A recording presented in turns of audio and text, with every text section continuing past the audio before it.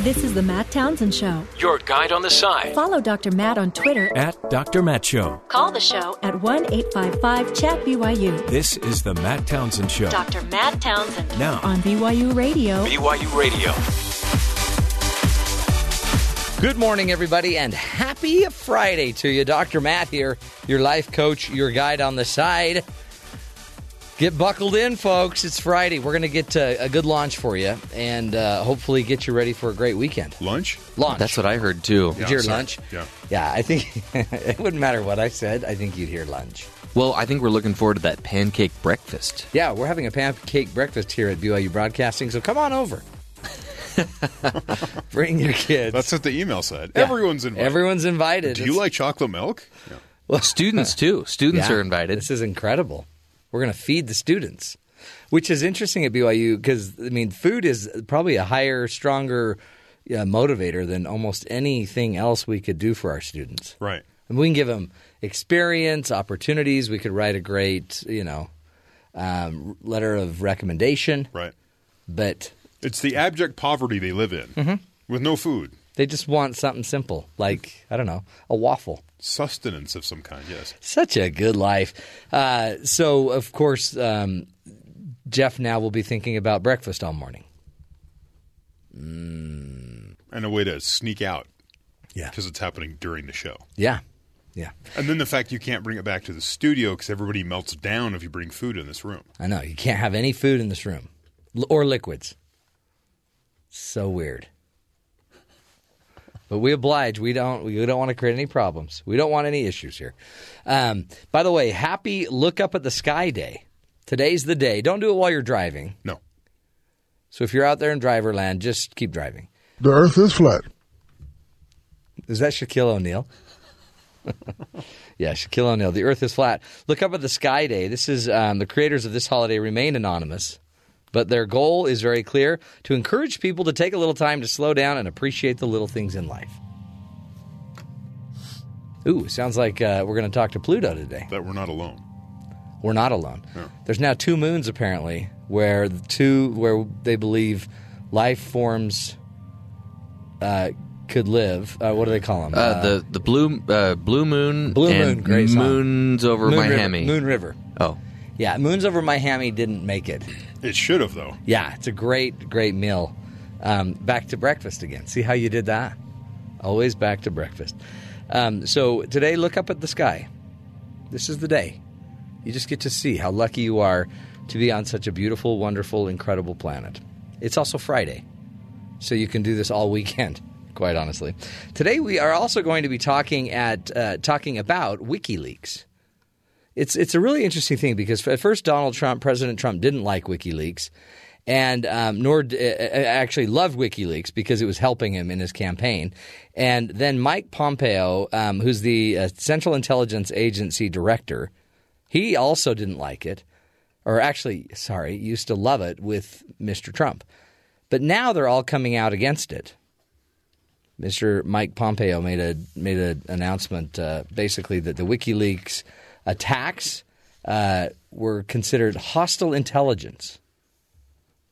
And it's a service that is working against the United States. And so we will be today talking about Wikileaks and a release that they had which basically exposed the CIA for some of the tricks the CIA was using to spy on people everywhere, but even people here in the United States, I guess, using even televisions, your television set. So we're going to be talking to somebody about this who wrote an article on theconversation.com with the WikiLeaks CIA release. When will we learn? When will we learn? Okay, so we're gonna get a deeper look into that. Plus, of course, just more fun, empty news, we call it, from Matt Townsend News. And we got a lot of good stuff going on. Also, by the way, in hour number 3, we're going to be starting a new – on Fridays, we're going to talk movies and media and entertainment a lot more. And Jeff's going to help us with that. Right, Jeff? I don't know if I was supposed to tell everybody. That was today? Well, no, we're not. It's not officially starting today. Oh, we're see. We're going to let everybody get a little bit of a taste of it. Okay. today. Just a little bit of a taste of Jeff. Well, let me get something put together. I think he's calling it the marvelous, wonderful, incredibly glorious power of movies. I think we need to shorten that. Now that when you said it, it sounded long. It seems really long as a title. When I said it, it sounded great. Yeah. But, But you were also dancing when you said it, so maybe that helps. Well, it was my Irish jig. It always helps. You can't get through a day without a good jig.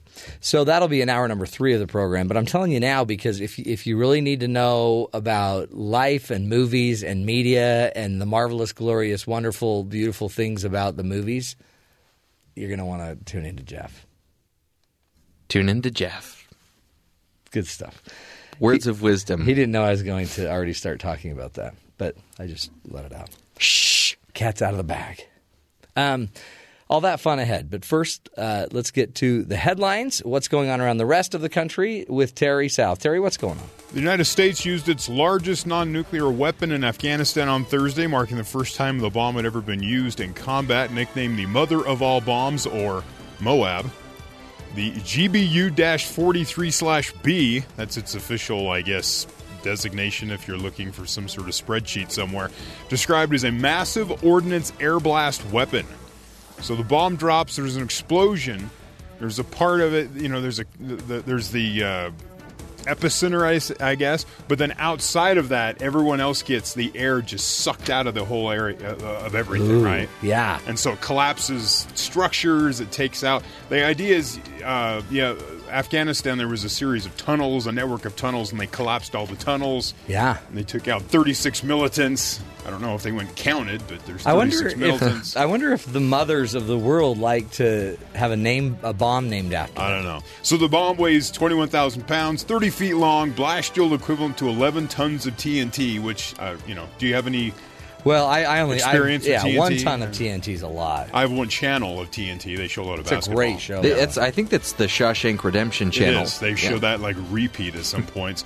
Reports have 36. The reports have that it was successful because are they going to go in and report a failure? According to other reports, Russia has a bomb being referred to as the father of all bombs. Oh boy! It has 44 tons of explosives on board, 4 times more powerful than the Moab. Well, is that not a nuclear weapon? No. Wow. There's no fission reaction happening. So it doesn't count. Okay, good. I love all this stuff. David Dow, the 69-year-old physician who was violently dragged from a United Airlines flight over the weekend, suffered a concussion, broken nose, and lost teeth. His attorney said on Thursday in a press conference earlier in the morning, Dow's attorney officially asked the Illinois State Court to order that all relevant surveillance footage, cockpit voice recordings, and other materials be preserved in order to avoid serious prejudice against Dow in any legal proceedings. They're going to court. Oh boy. Lawyer up. A couple other stories here. A tank collector in the United Kingdom was in for a surprise when he and his mechanic opened one of his tank's diesel fuel tanks. Inside were gold bars totaling approximately $2.4 million. The tank came into possession of Nick Mead, a tank collector and owner of Tanks a Lot. That's a great name. Sir Tanks a Lot. A company that offers tanks and other armored vehicles for driving classes, private events, and television and film appearances. Meade found the tank in an ex-Iraqi Army Type 69 tank. Yeah, you knew it. He found it on sale on eBay and traded it for another tank that he had. And so they feel like this gold might be part of Kuwaiti in origin. Yes. The Iraqi forces engaged in widespread looting when they went in there in the but somebody's missing $2.5 million worth of gold. Yeah. Somebody stashed it in there. It's all right. It's been since 1990 or 95, so it's fine. Wow. Thank you for that story. Tanks a lot. Also, Stanley Cup playoffs. Yes. Oh, they're doing that. Again. It's like every year, it seems like. Yeah, so that comes but once a year, and for one devoted hockey fan, even a serious wound wasn't enough to take him away from the action. According to The Guardian, a 43-year-old Pittsburgh man was found Wednesday night by police in his auto body shop that he reportedly owns after an altercation with a 25-year-old male. The body shop owner was bleeding from his scalp, apparently from being stabbed by the 25-year-old with a screwdriver. Ouch. The wounds seemed to require immediate medical attention, according to paramedics on the scene. But one problem, the Pittsburgh Penguins' first-round playoff game was still in progress. Oh. The man refused to be treated until the game was over. He drove himself to the hospital after the game was over. Fortunately for the passionate fan, the Penguins rewarded him for waiting. They won the game 3-1 to take a 1-0 series lead. Yes! No word on if it was a Phillips or a flathead or any sort of specialty screwdriver. So. If you could make sure you look into that and get back to us, because it'd be good to know what screwdriver they're using. Well, if it wasn't a flathead, it'll be a flathead now.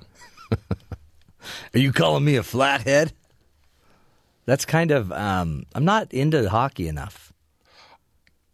if this is a good series. I don't know. The only time I ever was it 95? There was an NBA strike.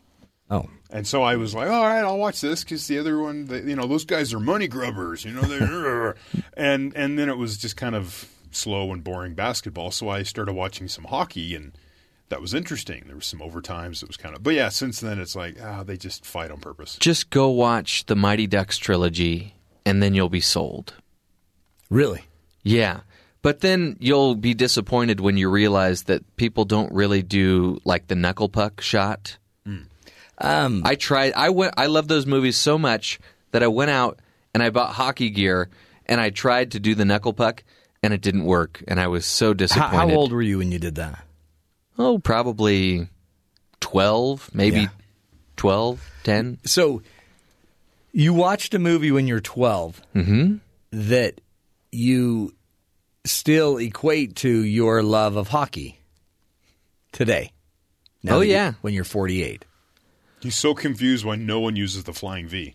Okay, but listen, I'm from Anaheim, California. That's true. That was your home. Which is where the Mighty Ducks, which are now just the Ducks, no play. No longer mighty. And it's no longer the Arrowhead Pond of Anaheim either. It's, I think, the Honda Center. Yeah. Good lawnmowers. Great lawnmowers. I've got a Honda lawnmower. I do too. Poured gasoline in the motor. Cars too. Yeah. I want to buy a race car. On fire. Well, okay. So what you're saying is if I want to get into hockey, I really need to go see Mighty Ducks. Just stick with parts 1 and 2. You could skip 3. Okay. That's good. That's really good. Hey, I'm going on a little car journey today. I will be driving my car for about 3 hours. Wow. Can you make sure to look out all your windows and mirrors when you're backing out of the parking lot today? Yeah, I can. Okay. Thank you. Was that a problem? Apparently, he had to bring it up. It was a problem once. Just forgot to look and hit a car. Really? Not a big deal. You put the car in autopilot first thing. Well, yeah. You need to wait till you're out on the freeway at least before you put it in autopilot. And I don't even have an autopilot. So the car that you had the altercation with, did you leave a note or did you just sort of look and we were off actually real fast? Both in the car. Oh, okay, that's good. He was driving by. Was it Jeff? No. Oh, okay. But I almost hit your car today. You are lucky that it wasn't me. If you have a dent on your passenger side door, that'd be weird. If it was me, I'd have taken you to court and I would have lost. Yeah, you would have. You don't have good luck with courts. Here's the deal. Apparently today, there's a brand new, the longest airline trip, the world's longest route has now been opened. Nice. 17 hours and 30 minutes one way on an airplane. And they'll charge you for all the meals. There's no complimentary peanuts or anything. It's just and they'll just keep coming around. Like when you're trying to sleep, they just keep coming around, and then you have this obligation to eat. And they'll only give you it's free. half the can of soda. Oh. Is this going to be 17 and a half hours of you half canning me? Well, they don't want you getting up so many times to have to go to the bathroom. Can you bring a meatball sub on board? Probably. Nice. This airline, it's Qatar Airways, and it goes from Doha, Qatar to Auckland, New Zealand, 14,539 kilometers. It is me up. Long trip. And if you remember, last week I was on a trip between two large gentlemen, and they dislocated my shoulders. Right. Because I had... Well, it was the most convenient way to wedge you in. Yeah, I was wedged. I felt like a salad.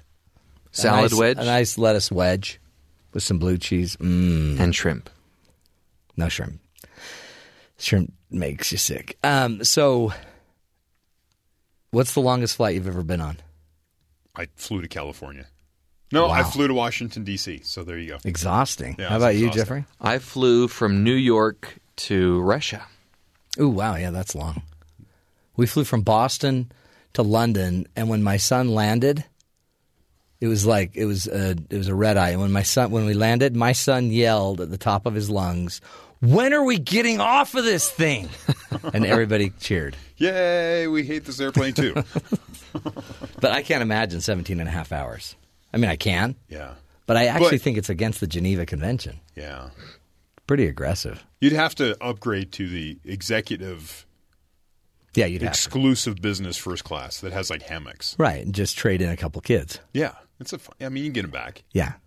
But would you want them back after that? It gives you an opportunity to think about it, kind of reassess your life. Mm-hmm. Yeah. Like, kids, this is nice. You guys.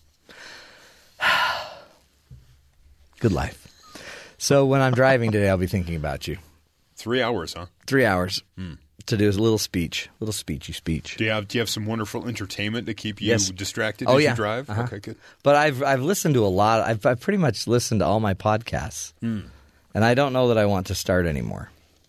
You know what I mean? You can listen to some of my audiobooks, Yeah. You know what? but the goal is to stay awake, think- right? Yeah. Okay.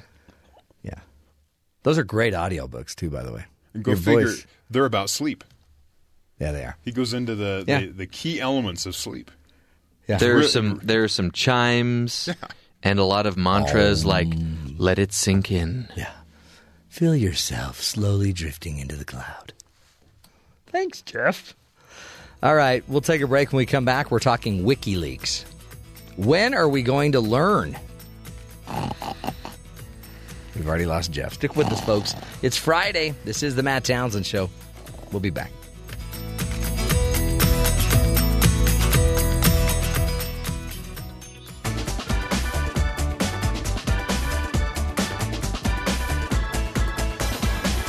Welcome back to the Matt Townsend Show.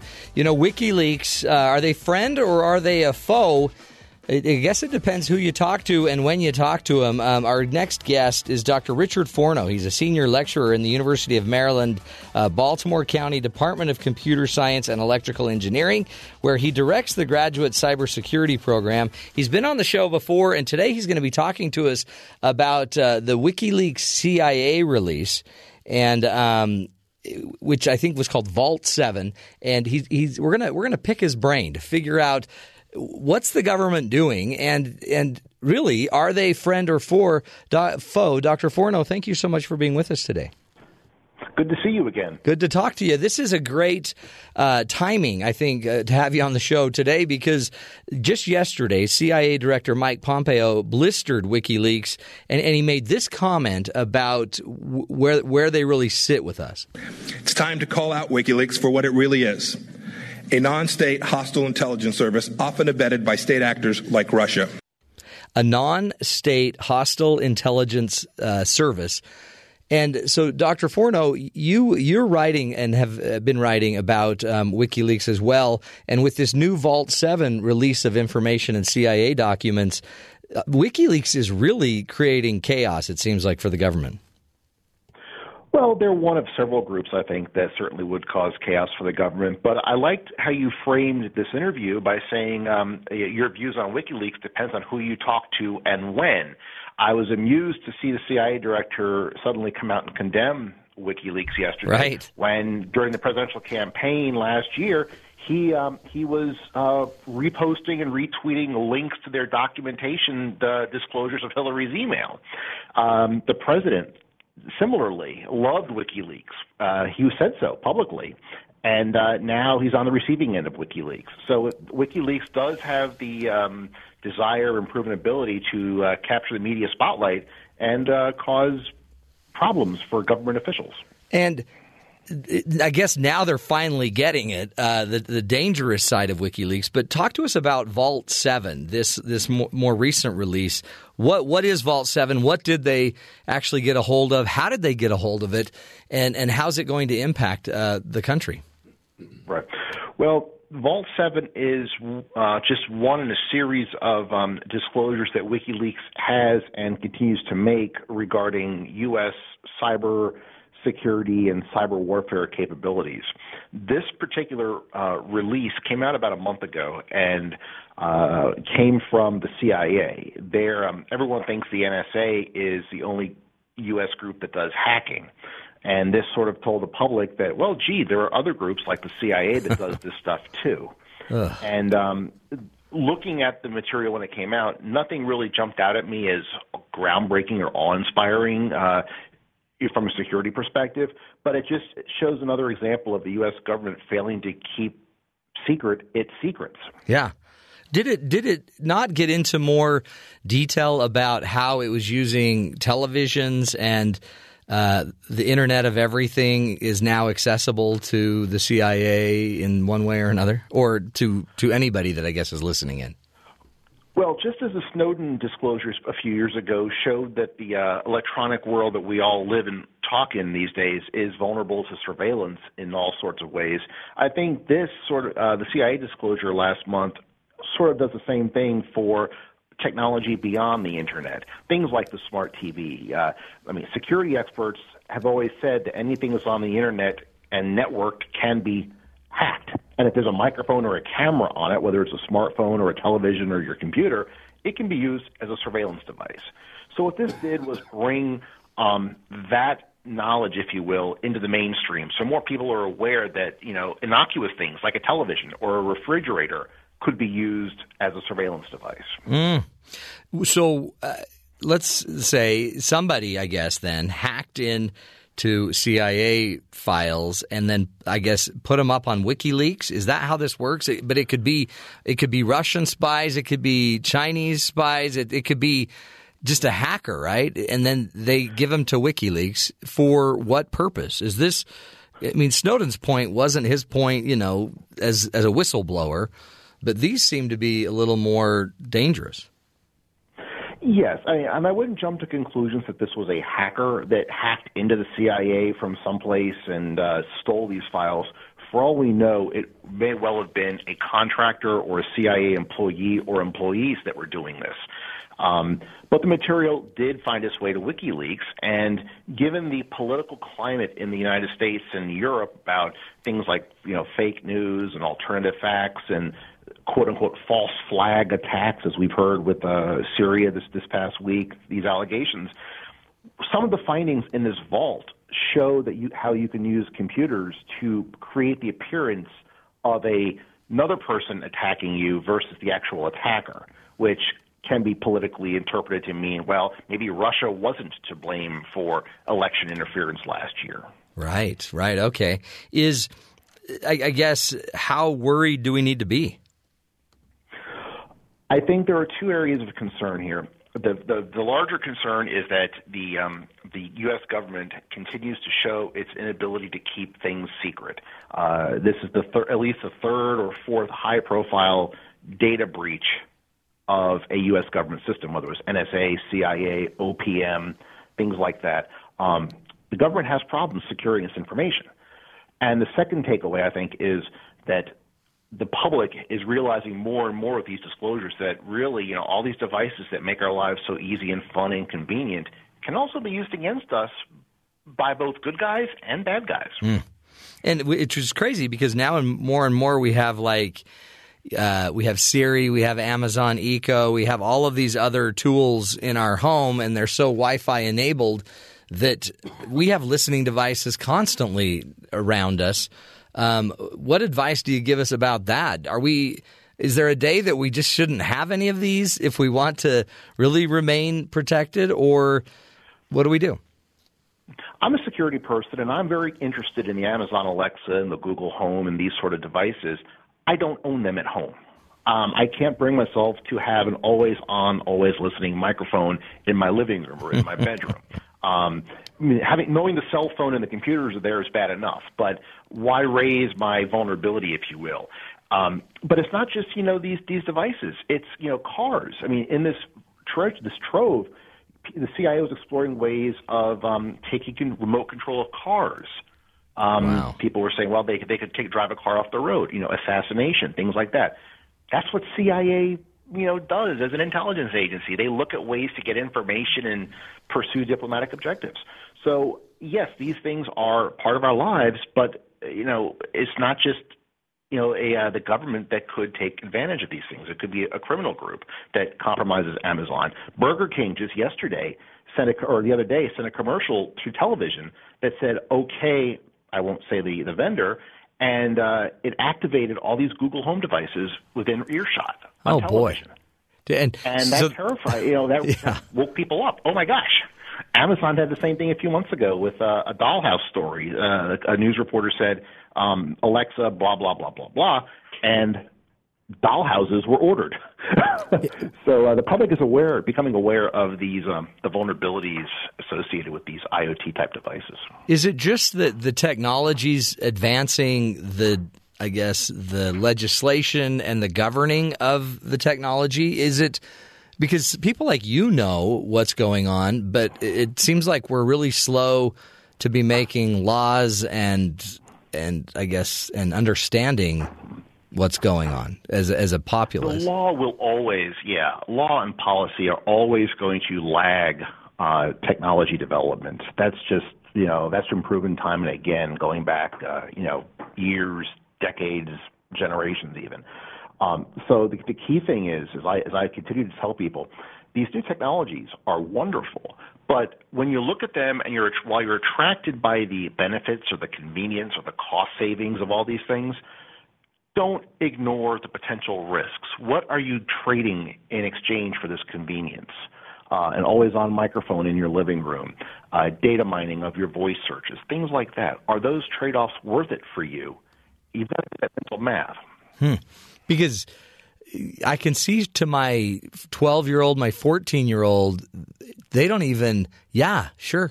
I mean, I come from a generation where there was still communism that could destroy us and a Cold War, and eventually stuff could go really ugly. But my kids, I think, are very willing to give up. It's almost like they don't even know they have those rights, those freedoms.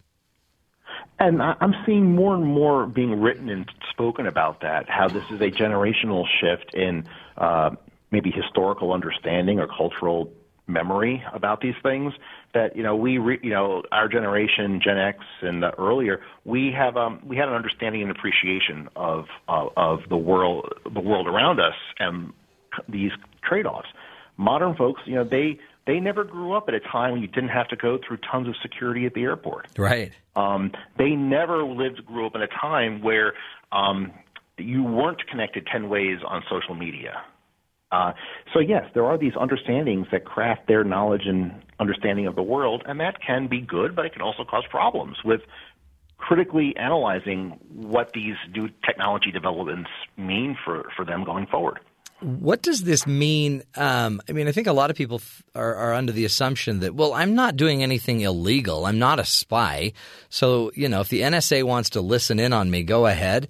But I guess, too, if you can be hacked by the NSA or the CIA, you could just as easily be hacked by anybody that wants to, use information against you. It could use your search engine searches, so you're looking up pornography. You were looking up, dating websites and you're a married person, because there is extortion, right? There's e-extortion. There's all these things out there. How does this impact the person that makes the argument that I'm not doing anything illegal? Right. I think you explained that pretty perfectly. For me, I'm less worried about what the NSA or the CIA or the FBI might find by surveilling me in some way, as I am about my internet provider being able to know what websites I search or who I email on a regular basis, which is a new problem in recent weeks with the rollback of some internet privacy regulations. Oh, right. By the White House last week. So, it's not just the governments we have to worry about. I think more people are concerned about being profiled commercially and then having that profile data shared with other companies for marketing purposes or, God forbid, a criminal element targets you and gets this information. So it's not just the government people have to worry about. And to think that if they have nothing to hide, they really shouldn't care, I think that's really a misguided defense. Yeah, again, wait till they're calling you and need $500, or they'll explain to your wife whatever. It's a scary age. We'll come back and continue this discussion with Dr. Richard Forno. He's walking us through some of the latest about the release of information, CIA information on WikiLeaks. Crazy technology, folks, and it's making us vulnerable in a variety of ways. Stick with us. This is the Matt Townsend Show, helping you be the good in the world.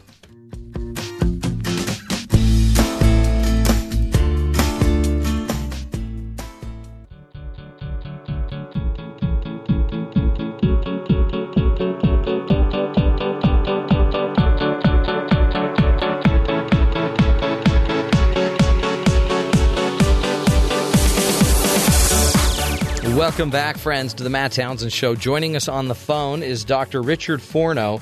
He's a senior lecturer in the University of Maryland, Baltimore County Department of Computer Science and Electrical Engineering, where he directs the graduate cybersecurity program. He also serves as the assistant director of the Center for Cybersecurity and is a junior affiliate scholar at the Stanford Law School Center for Internet and Society. Dr. Forno, again, thank you for being with us. My pleasure. This, it's a really, I think, we're in a weird stage. We've always known that there were spies. We always knew our country was doing things, in the shadows to protect the country. Now we live in a day and an age where WikiLeaks, for example, is posting it. We're now finding out what they're doing, and so how do you, in your head, as an expert and a scholar on the subject, where do we draw the line to, cyber spying is important and they're violating a lot of us and our laws? Well, certainly the Internet and technology is playing a more important role in intelligence gathering, not just for the U.S., but for many countries. As society has moved into the information age, it just makes sense that the spies go where the information is. Right. And that tends to be online and on computers.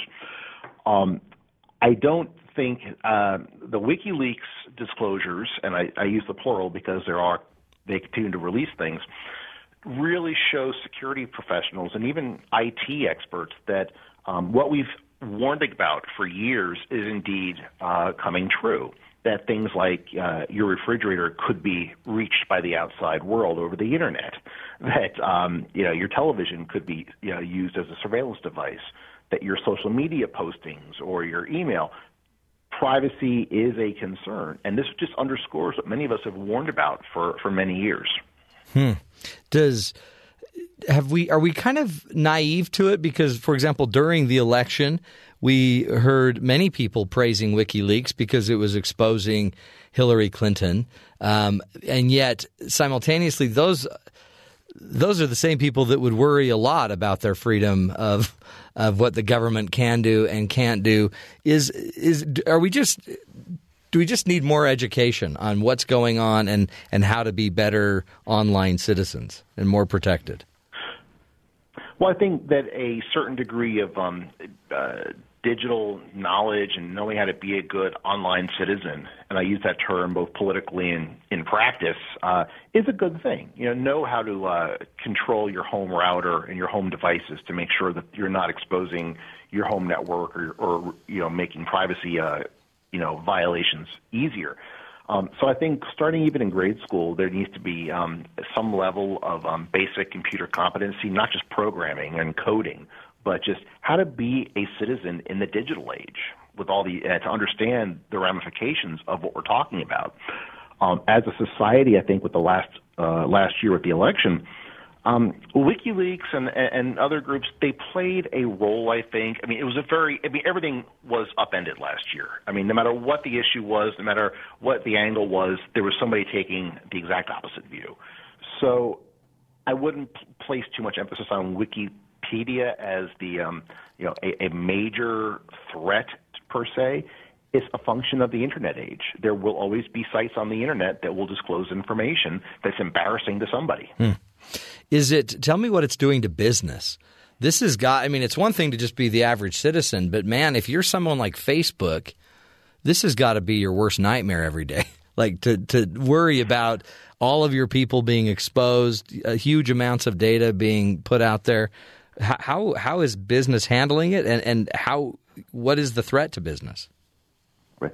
Well, the threat for business, I think, is with regards to technology and sort of what we're talking about are things like using Facebook or Twitter or LinkedIn as your single log-on for the Internet.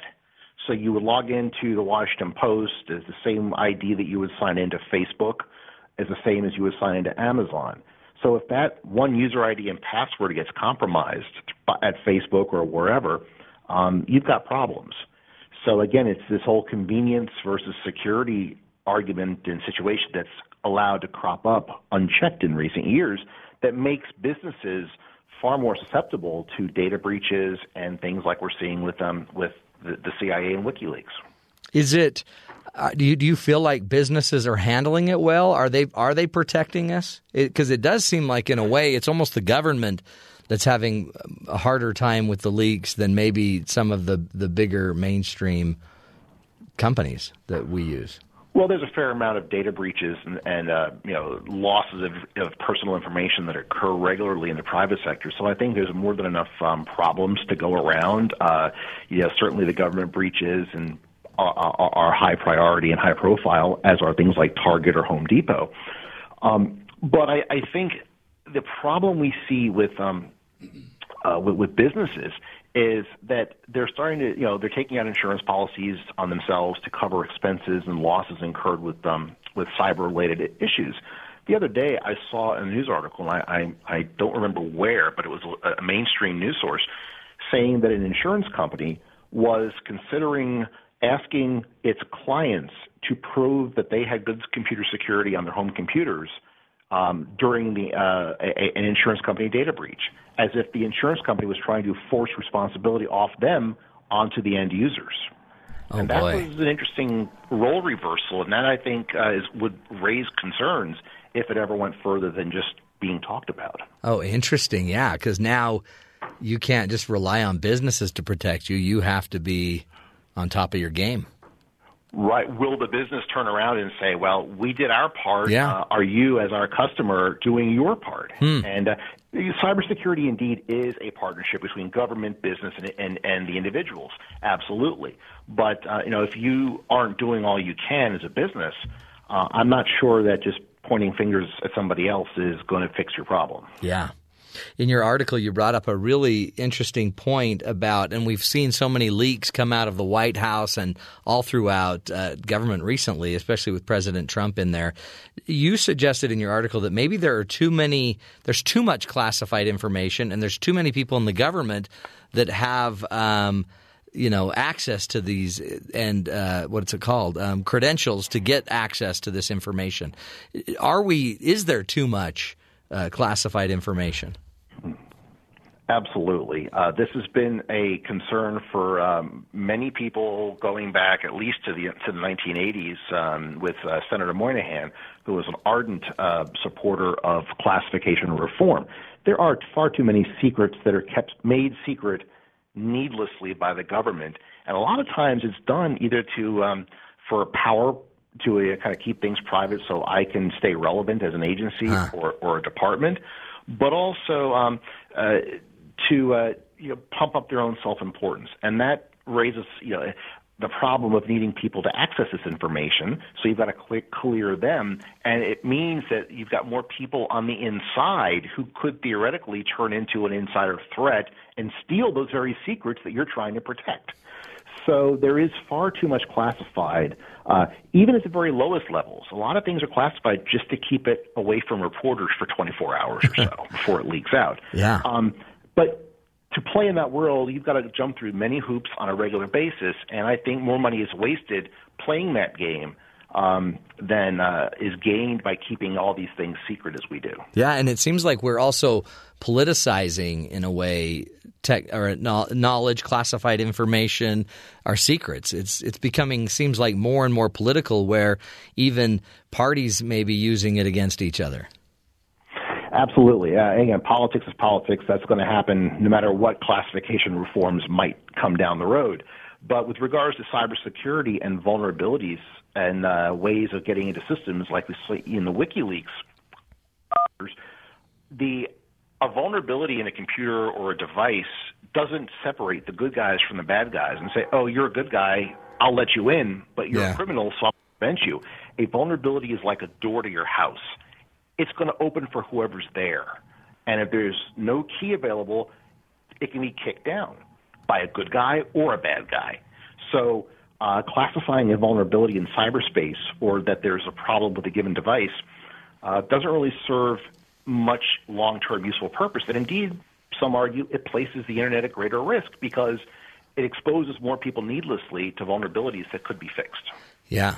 Do you have any feeling as to why today we see and hear more and more leaks, I guess even from our government, from investigators, from is it just becoming more popular? Has Wikileaks and Julian Assange become this cult figure? What's driving all of the leaking of the data? Well, I think what drives WikiLeaks is the news cycle and getting their name out there, and to a large extent, ego.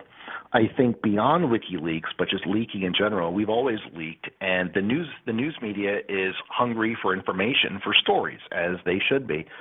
And in an era where a government or an administration is trying to be much more restrictive and circumvent about facts, or they're playing fast and loose with facts, getting leaked information helps the public and the media paint a picture of what's really happening in the world.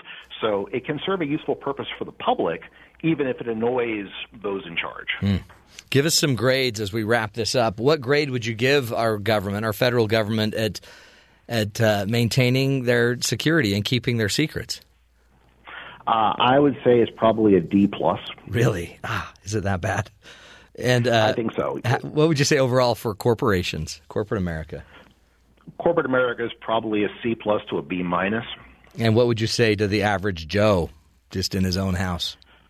The average Joe, I'd say anywhere between a C to a B. Some end users are surprisingly very savvy, and they want to protect themselves. But there are those that'll just buy something at the store and plug it in and think they're safe when they're really not. No, yeah, they're exposed to all the neighbors and everyone else. Well, okay, Richard, we appreciate your insight. Thank you for your time. Keep up the great work, and I'm excited to have you back to pick your brain some more. Dr. Richard Forno is his name, and cybersecurity is his game. We appreciate his time, and you can find out more. Just look up Dr. Richard Forno, again, a senior lecturer in the University of Maryland, Baltimore County Department of Computer Science. Great resource to all of us. Also writes a lot of wonderful articles as well. We'll take a break, my friends, and come back and continue the discussion here on the Matt Townsend Show, helping you be the good in the world. Stick with us.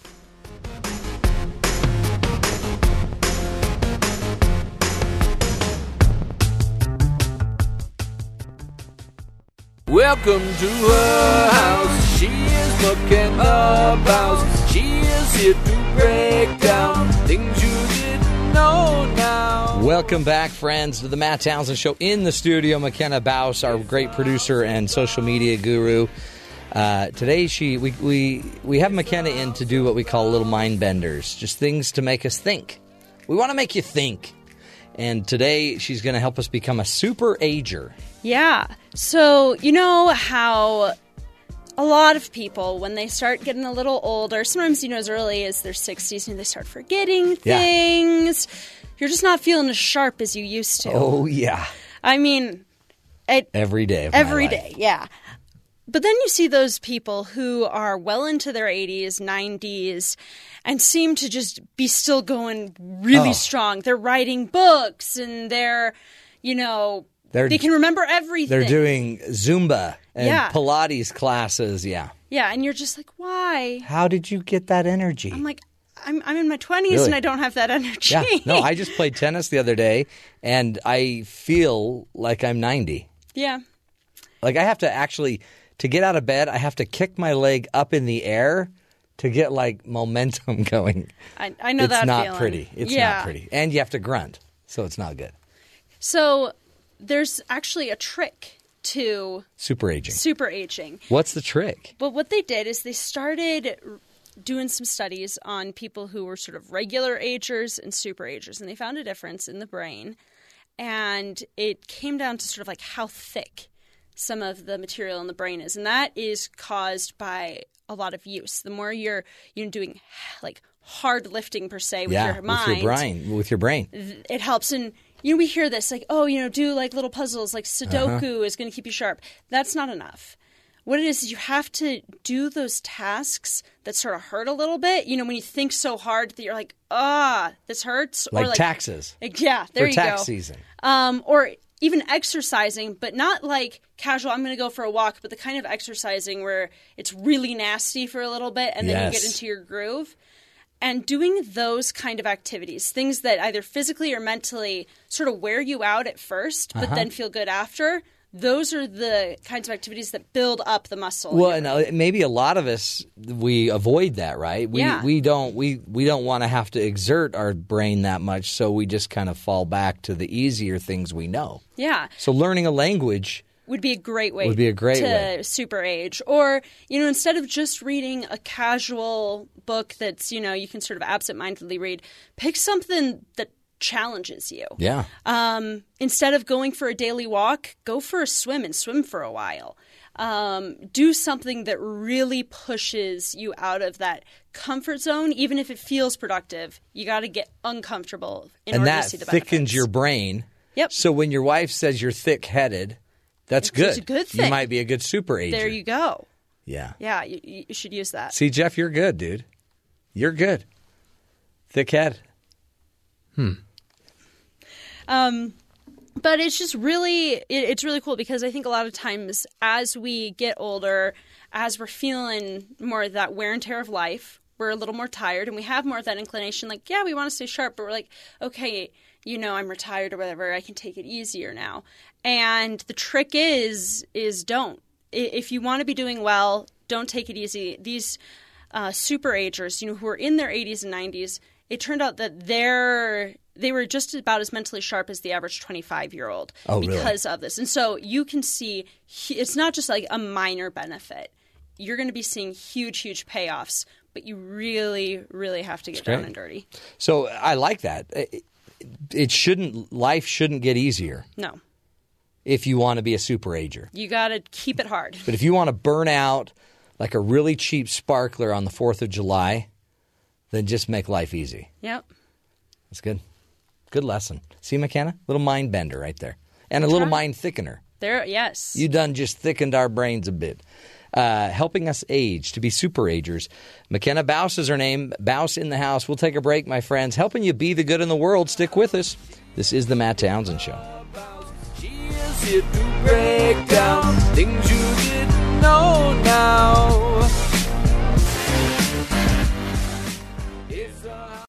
This is the Matt Townsend Show. Your guide on the side. Follow Dr. Matt on Twitter At Dr. Matt Show. Call the show at 1-855-CHAT-BYU. This is the Matt Townsend Show. Dr. Matt Townsend Now on BYU Radio. BYU Radio. Welcome back, friends, to the Matt Townsend Show. Happy Friday to you. You got to love it. It's Friday.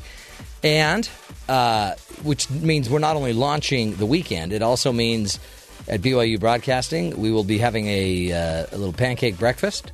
Was there a reason for this pancake breakfast? To celebrate our new boss, probably. Huh. I'm betting. And when I showed up, no one celebrated my arrival. Yeah. Yours will probably be more when you leave. Really? Not a celebration, but like that's where you'll get your watch. So like a week after I'm gone, you guys will have a party? Did you notice the Interesting. Huh. Thank you. Thank you. Mean. The producers had a little pizza party yesterday. Yeah, I saw that. They've been doing this every Thursday now. Yeah. Really? They were driving me crazy because I sit right by them, and that aroma just gets all up in my nose, and then I can't handle it. Well, anymore. don't you just go circle their area? Well, they offer a slice to everybody, FYI. Oh, they do. They didn't offer me one. Yeah. It's kind of weird. It is rude. But I just heard a lot of clamoring, so I got out from under my desk and my sleeping bag. Yeah. And then I went out, and I'm like, I was going to say, hey, what's all the racket? I'm trying to sleep. And then they were having a pizza party. It was interesting. Palakiko, Caitlin. Yeah. having a party. Other innocent parties that will remain unnamed. Yeah. Now, did Pala Kiko bake the pizza? No. On his Cooking with Kiko show? No, but that will be one of our new segments someday, Cooking with Kiko. We'll see. But a lot of what he makes, it's not actually cooked. It's like tuna fish. So he's on a raw diet then. Yeah. I don't think it's really should be cooking. It should be more like stirring with Kiko. Well, he said like he just chops the head off and says, "There you go, eat." I'm like, whoa, hold on. We having crawfish? Is that what we're doing? What are we doing? Do I have to suck the head out of that thing? So it's Friday, folks, and that's good. Today we've got a great topic. Isn't it tax weekend? It's tax weekend. In fact, right now tax day is Monday, you said, right? Well, hold on, is that right? No. What? It's actually Tuesday. Hold it, what? Yeah. Oh, right. See, this is a whole thing. You were gone when I went through this. Make sure that you're accurate on this because I'm killing myself right now. So normally tax day is what, the 15th? Yeah, tomorrow. Now that's a Saturday. So what they usually do is then it's pushed to Monday because it's a weekend. Right. Monday is it's celebration of Abraham Lincoln freeing the slaves. Oh, well, Emancipation Day. Let's not ruin that. That is a federal recognized holiday. Okay, so good. then that moves it to Tuesday. So Tuesday is the actual tax deadline. Okay. Great news. Yeah. Can I be emancipated from the show on Monday? Just for Monday? No. We emancipated you for about 2 minutes during the last hour. That was different. So we took care of that. Yeah. Well, you took care of that. You've had your 2 minutes. Your 2 minutes of fame. So yeah, tax day is actually Tuesday this year. Okay, because I'm really getting frustrated with my tax people because they have a really high-tech device that you're supposed to enter everything into, and I can never access it. And then they send me an email. It's just really simple. Just use this and this and this. So it's a website. And give us this. Yeah. Yeah. Never can access it. Right. My wife can. Yeah.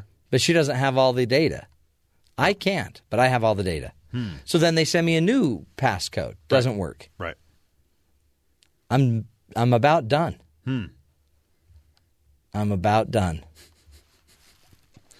Anyway, just a little information for you. Can you send your tax guy the information to have him enter it in? He apparently has the Well, inside. I actually did, but I'm not. I have this feeling because it wasn't entered in through his system that he didn't get it. Sounds like they say it's easy, but it's actually complicated. Yeah. It's almost like trying to buy a ticket on United Airlines. But don't worry.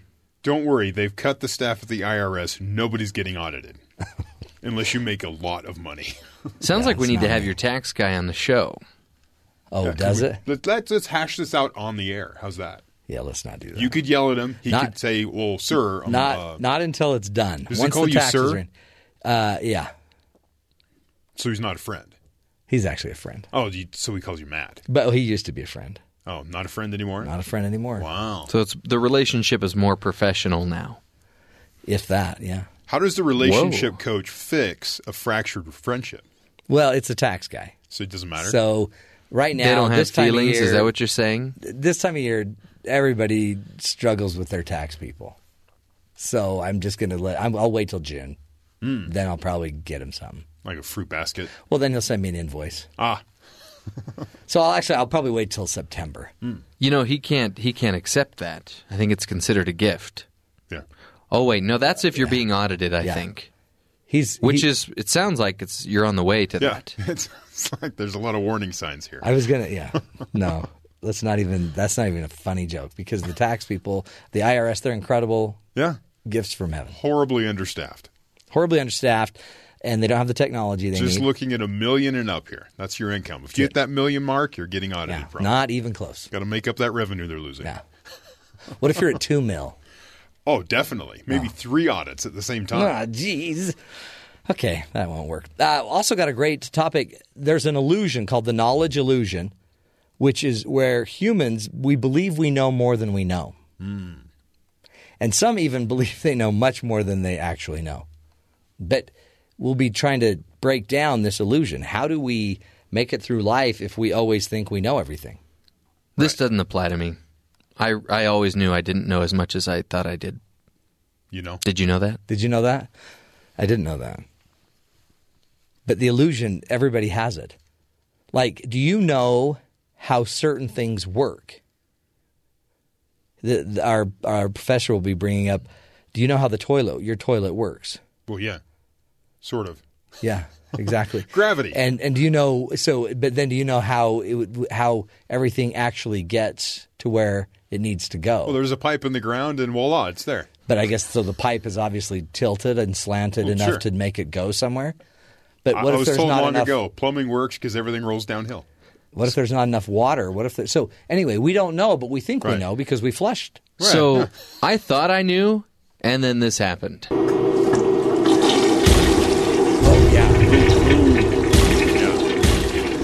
yeah. Explosive pipes. That Been was there. bad. That was bad. Do you remember that? Yeah. When he came in just on fire but wet. Yeah, it was weird. That was a bad toilet. I was a big, hot, wet mess. Wow. Kind of gross. We'll get to all that fun. Also, a little empty news for you. Some crazy headlines coming up, including the New Zealand Prime Minister likes a little spaghetti on his pizza. Yeah, world leaders and their pizza. Weird. All Weird these stuff. stories keep popping up. But first, let's get to the headlines with Terry South. Terry, what's going on around the rest of the country? British spy agency GCHQ, that's their equivalent of the NSA, shared intelligence information with the U.S. that first alerted the Americans to the potentially troublesome ties between then-candidate Donald Trump's campaign team and Russian operatives, The Guardian was reporting. GCHQ alerted U.S. agents to suspicious interactions between the Trump orbit individuals and known suspected Russian agents in late 2015, and alongside other European intelligence agencies informed the U.S. of the connections. GCHQ was not conducting a targeted operation against Trump, but rather the alleged conversations were picked up by chance, The Guardian says. Apparently, the British agents had to, as they said, wake up their U.S. counterparts because by U.S. law, they don't look at those type of communications. And they're like, hey, why are all these people talking to the Russian operatives? And they're like, what? So they said they had to talk to them 3 or 4 times to get the U.S. intelligence actually to look into the information that they had sent them. Oh. And this was in 2015, right? The election, everything, 2016 is late 2016 is when the Obama administration put out a notice saying this had happened. Right? Oh, So boy. that's kind of the timelines coming together. One of the next items on the list for Congress is to pass a federal budget and avoid a government shutdown. Senator Michael Bennet and Cory Gardner have filed a bill. Bennet is a Democrat, Gardner is a Republican. Have filed a bill that would require senators to stay in Washington and close to the Senate floor during budget deliberations. Any senator caught playing hooky would then be subject to arrest by the Senate Sergeant at Arms.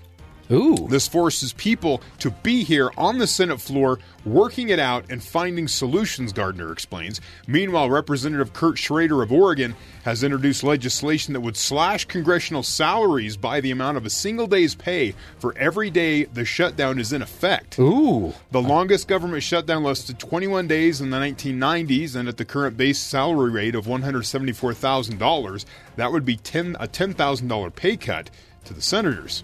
In every other profession, if you don't do your job, you don't get paid. Why on earth should we be any different? I like senators. it. I like now, it. seeing that the senators are going to have to pass this on senators. Okay, so that's not happening. Yeah, so this is fun, but not going to happen. For the past several years, U.S. Border Patrol has struggled to fill its ranks with agents who meet its standards. Now, under orders from President Trump, to swiftly recruit thousands of new employees, the agency is contemplating changing some of its hiring requirements. The biggest shift would be to eliminate the use of a rigorous polygraph exam for many applicants while implementing an alternative test for others.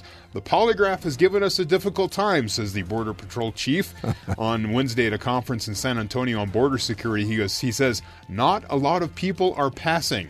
And that doesn't mean they're liars. It just means those are hard tests. Yeah. And if you have a really active conscience, Yeah. then you might be self-critical and doubting. Overly critical. Yeah, it's just kind of funny. We're going to eliminate the polygraph because we just can't find anyone to pass the test.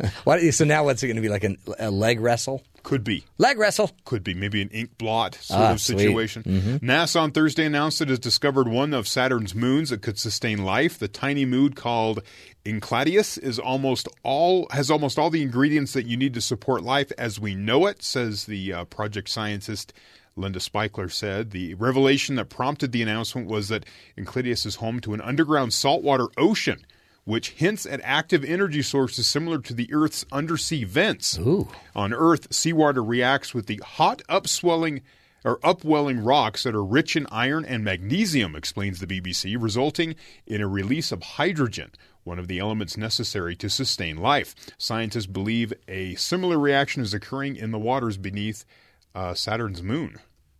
So, this is exciting. Well, I don't know. It joins Mars as being something that possibly could be something. Yeah. But again, we're going to find out there is life, and we're all going to be disappointed with what it is. It's going to be microscopic. It's like an algae. Yeah, we're like, oh, geez. Like science. Another algae. We want E.T. Go. Yeah. Well, not E.T., but no. Something like that. Did you hear about the Mountain Dew spill at a Michigan plant? Talked about it the other day. Tell me about it, because how could a Mountain Dew spill... It caused a massive foaming event, I believe they referred to it as. A foaming event? A foaming event. Jeff, do you remember when you had your foaming event?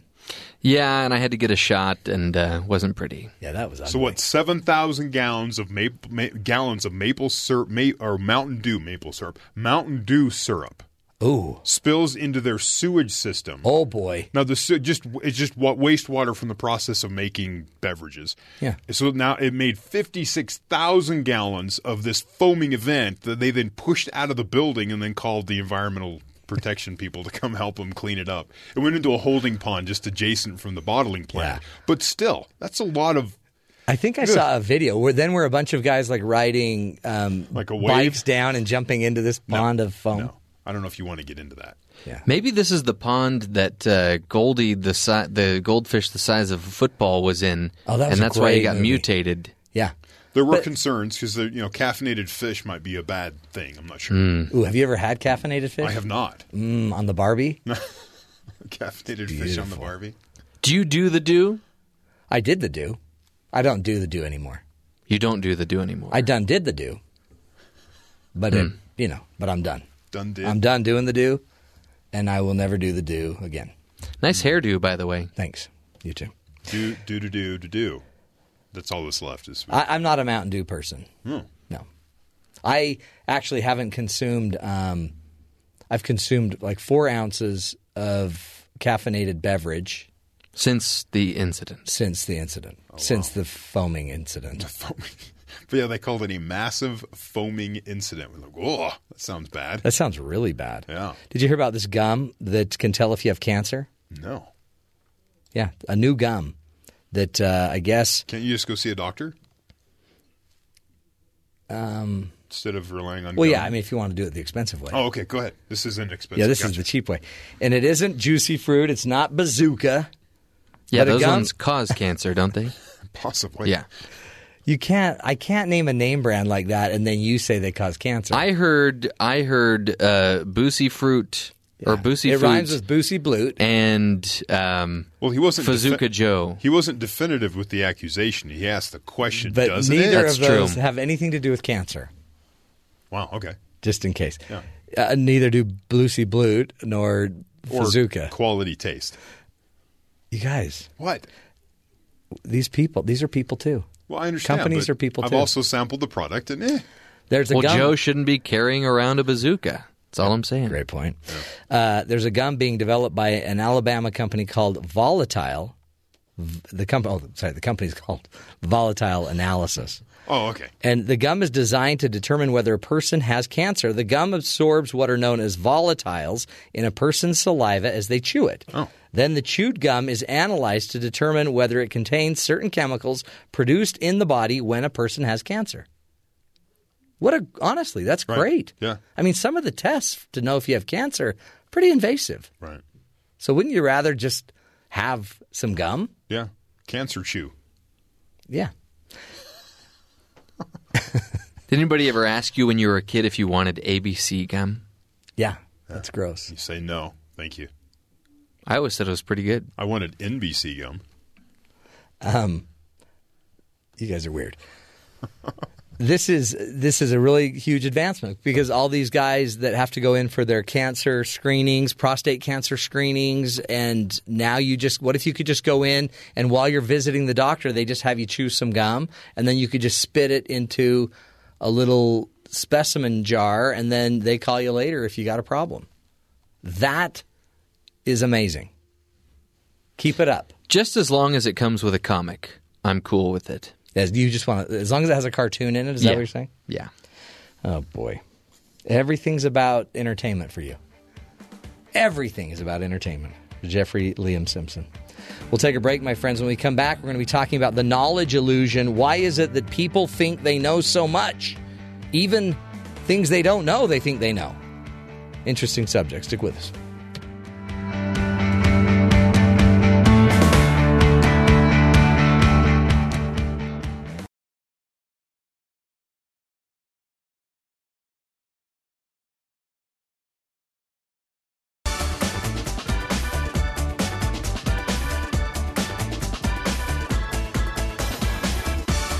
Humans have built hugely complex societies and technologies, but most of us don't even know how a pen or a toilet works. How have we achieved so much despite understanding so little? Cognitive scientists Stephen Sloman and Philip Fernbach argue that we survive and thrive despite our mental shortcomings because we live in a rich community of knowledge. Co-author of the book, The Knowledge Illusion, joins us today to discuss the key to our intelligence. Stephen Sloman, thank you so much for being with us today. Oh, great to be with you. Thanks for having me. You bet. What an interesting idea. I mean, really, your point is we aren't as smart as we think we are, and we have a lot of access to information, it sounds like, but really we maybe interpret having all that access to the idea that we actually are that smart. Exactly. So as individuals, we're extremely limited. We're limited physically. We're limited cognitively. We just don't know that much. But we think we know a lot. We think we know a lot more than we do. That's what the knowledge illusion is. And the basic idea of the book is that we experience this illusion of knowledge because we confuse what we know for what others know. It's people around us know something, then we attribute that knowledge to ourselves. Why do we do that? Why? There's got to be, I guess, some reason evolutionarily. You're a cognitive scientist. Why would we want? It seems like that makes us vulnerable to think we're that smart. Well, it does make us vulnerable to some extent, but for the most part, it has no ill effects.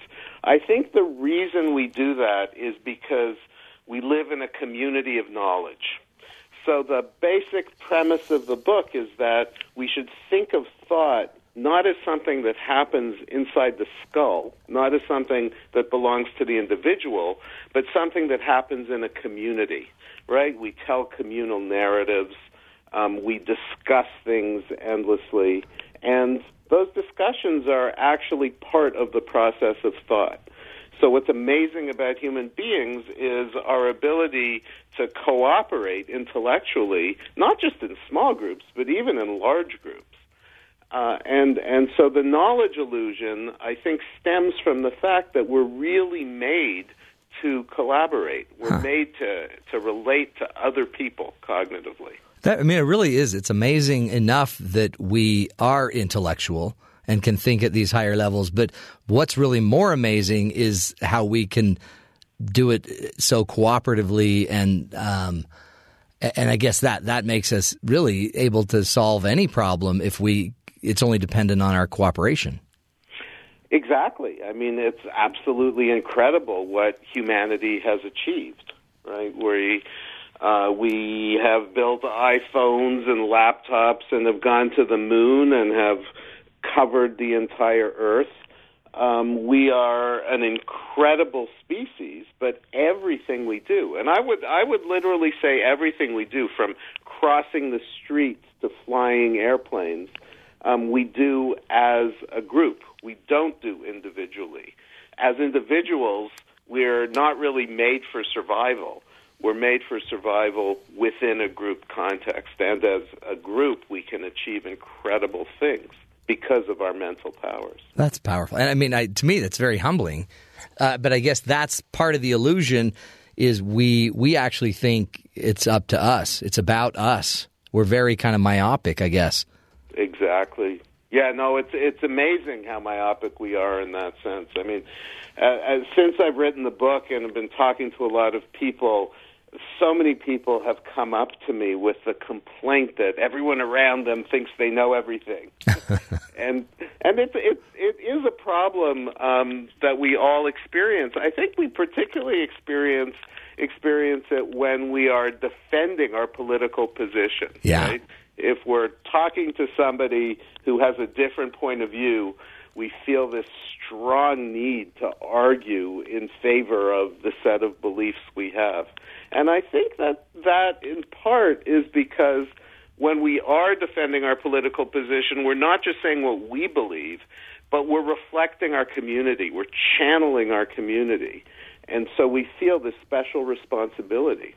But we've seen it in politics, too. We channel our community, I guess, in competition of another community. So Democrats fight Republicans on their views, but then Americans fight the globalization, and Britons fight Brexit. But really, we're talking about our knowledge is only improved as we can cooperate with more and more and more and more people. Right. So can I briefly tell you about a little study I did with a student at Brown? Yeah. So we told one group of people that scientists we made up some scientific phenomena, like, say, a system of helium rain. Doesn't actually exist, but we told students scientists had discovered this system of helium rain, and they hadn't yet explained it. They didn't understand how it works, but, there it is, it exists.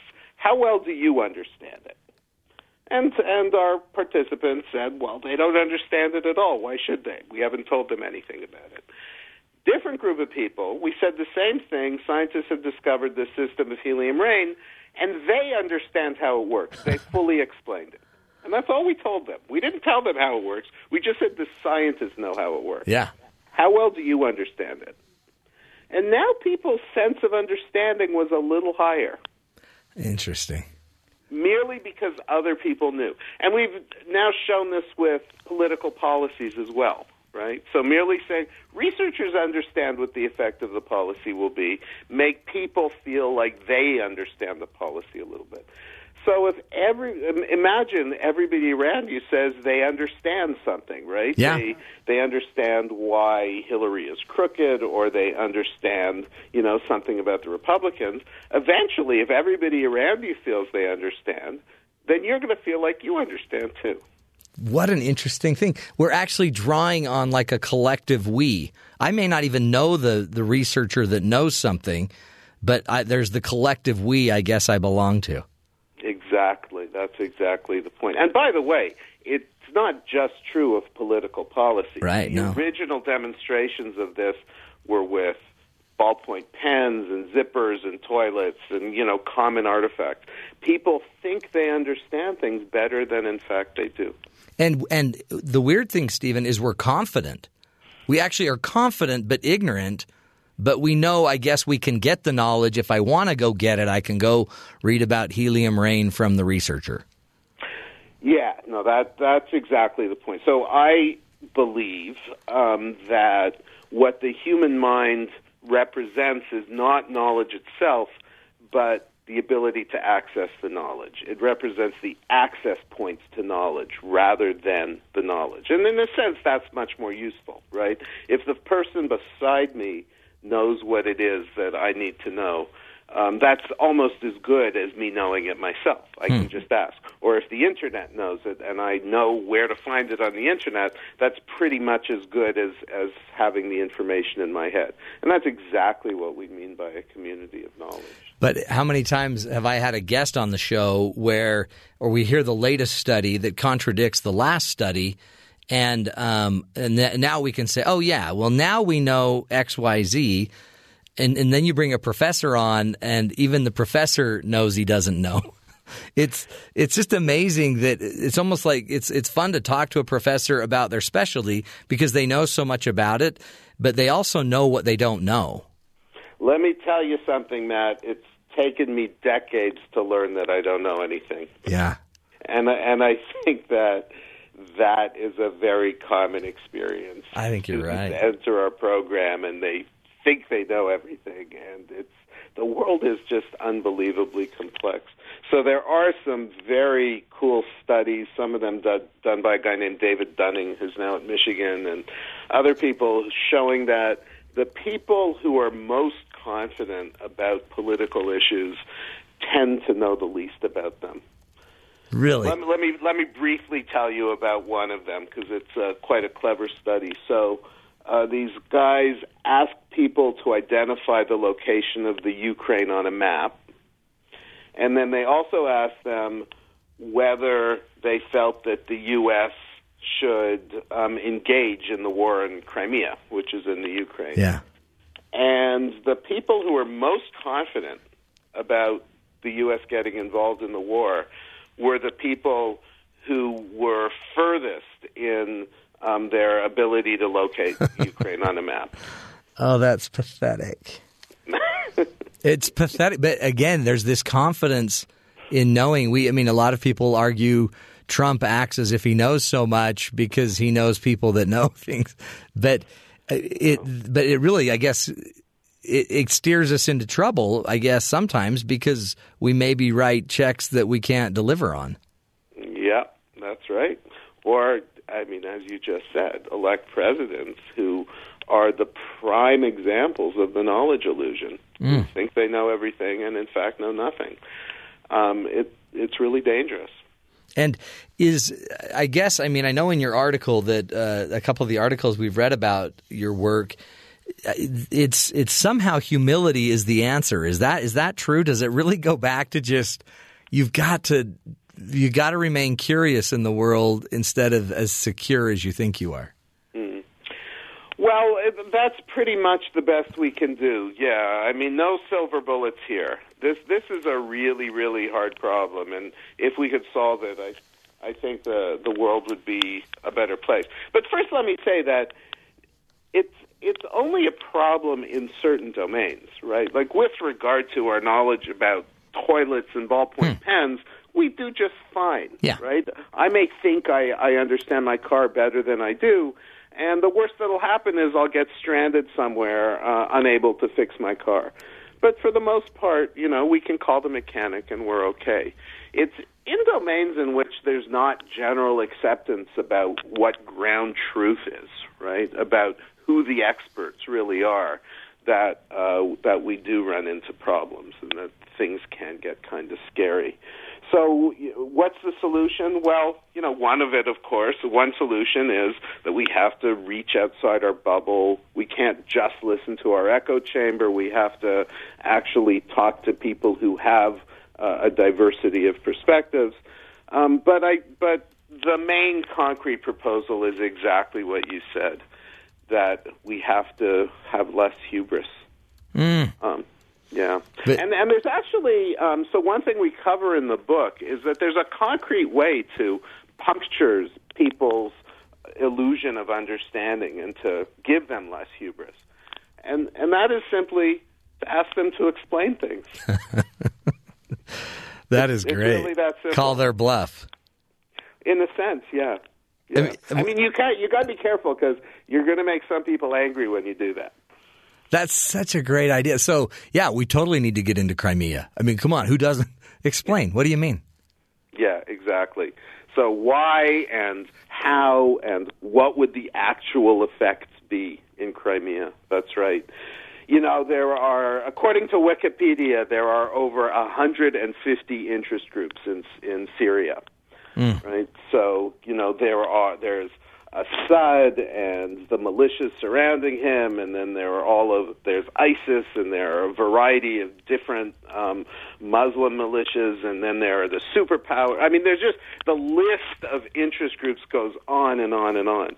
So if you realize that every pair of those interest groups are going to have some issue between them, they're either going to want to cooperate or there's going to be some issue which leads to conflict between them. The complexity of the problem in Syria is mind-boggling. It's just mind-boggling. Nobody can fully understand it, even people who are embedded in Syria spending their lives thinking about it. So to think that you're going to solve a problem like that by dropping a bomb, right? Right. Is wrong-headed. Naive, yeah. Naive. Oh, man, good stuff. Stephen, let's take a break and come back. I want to keep learning more about how we handle the knowledge illusion. There's a communication illusion that is the assumption that it actually takes place, and apparently there's a knowledge illusion now, which is the idea that we know more simply because we have extended our knowledge base to everyone around us. So, right, that we know there's cures to cancer. We don't know what they are. We actually don't even know what cancer is, but we know people that know the answer. Interesting insight. Stick with us. More with Dr. Stephen Sloman when we come back. The knowledge illusion. This is the Matt Townsend Show, helping you be the good in the world.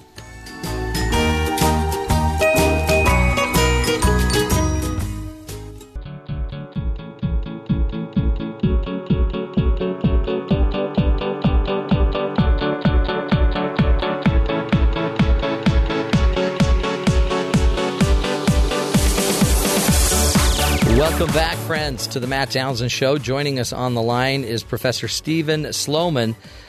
He is a professor at Brown University and is a professor of cognitive, linguistic, and psychological sciences there.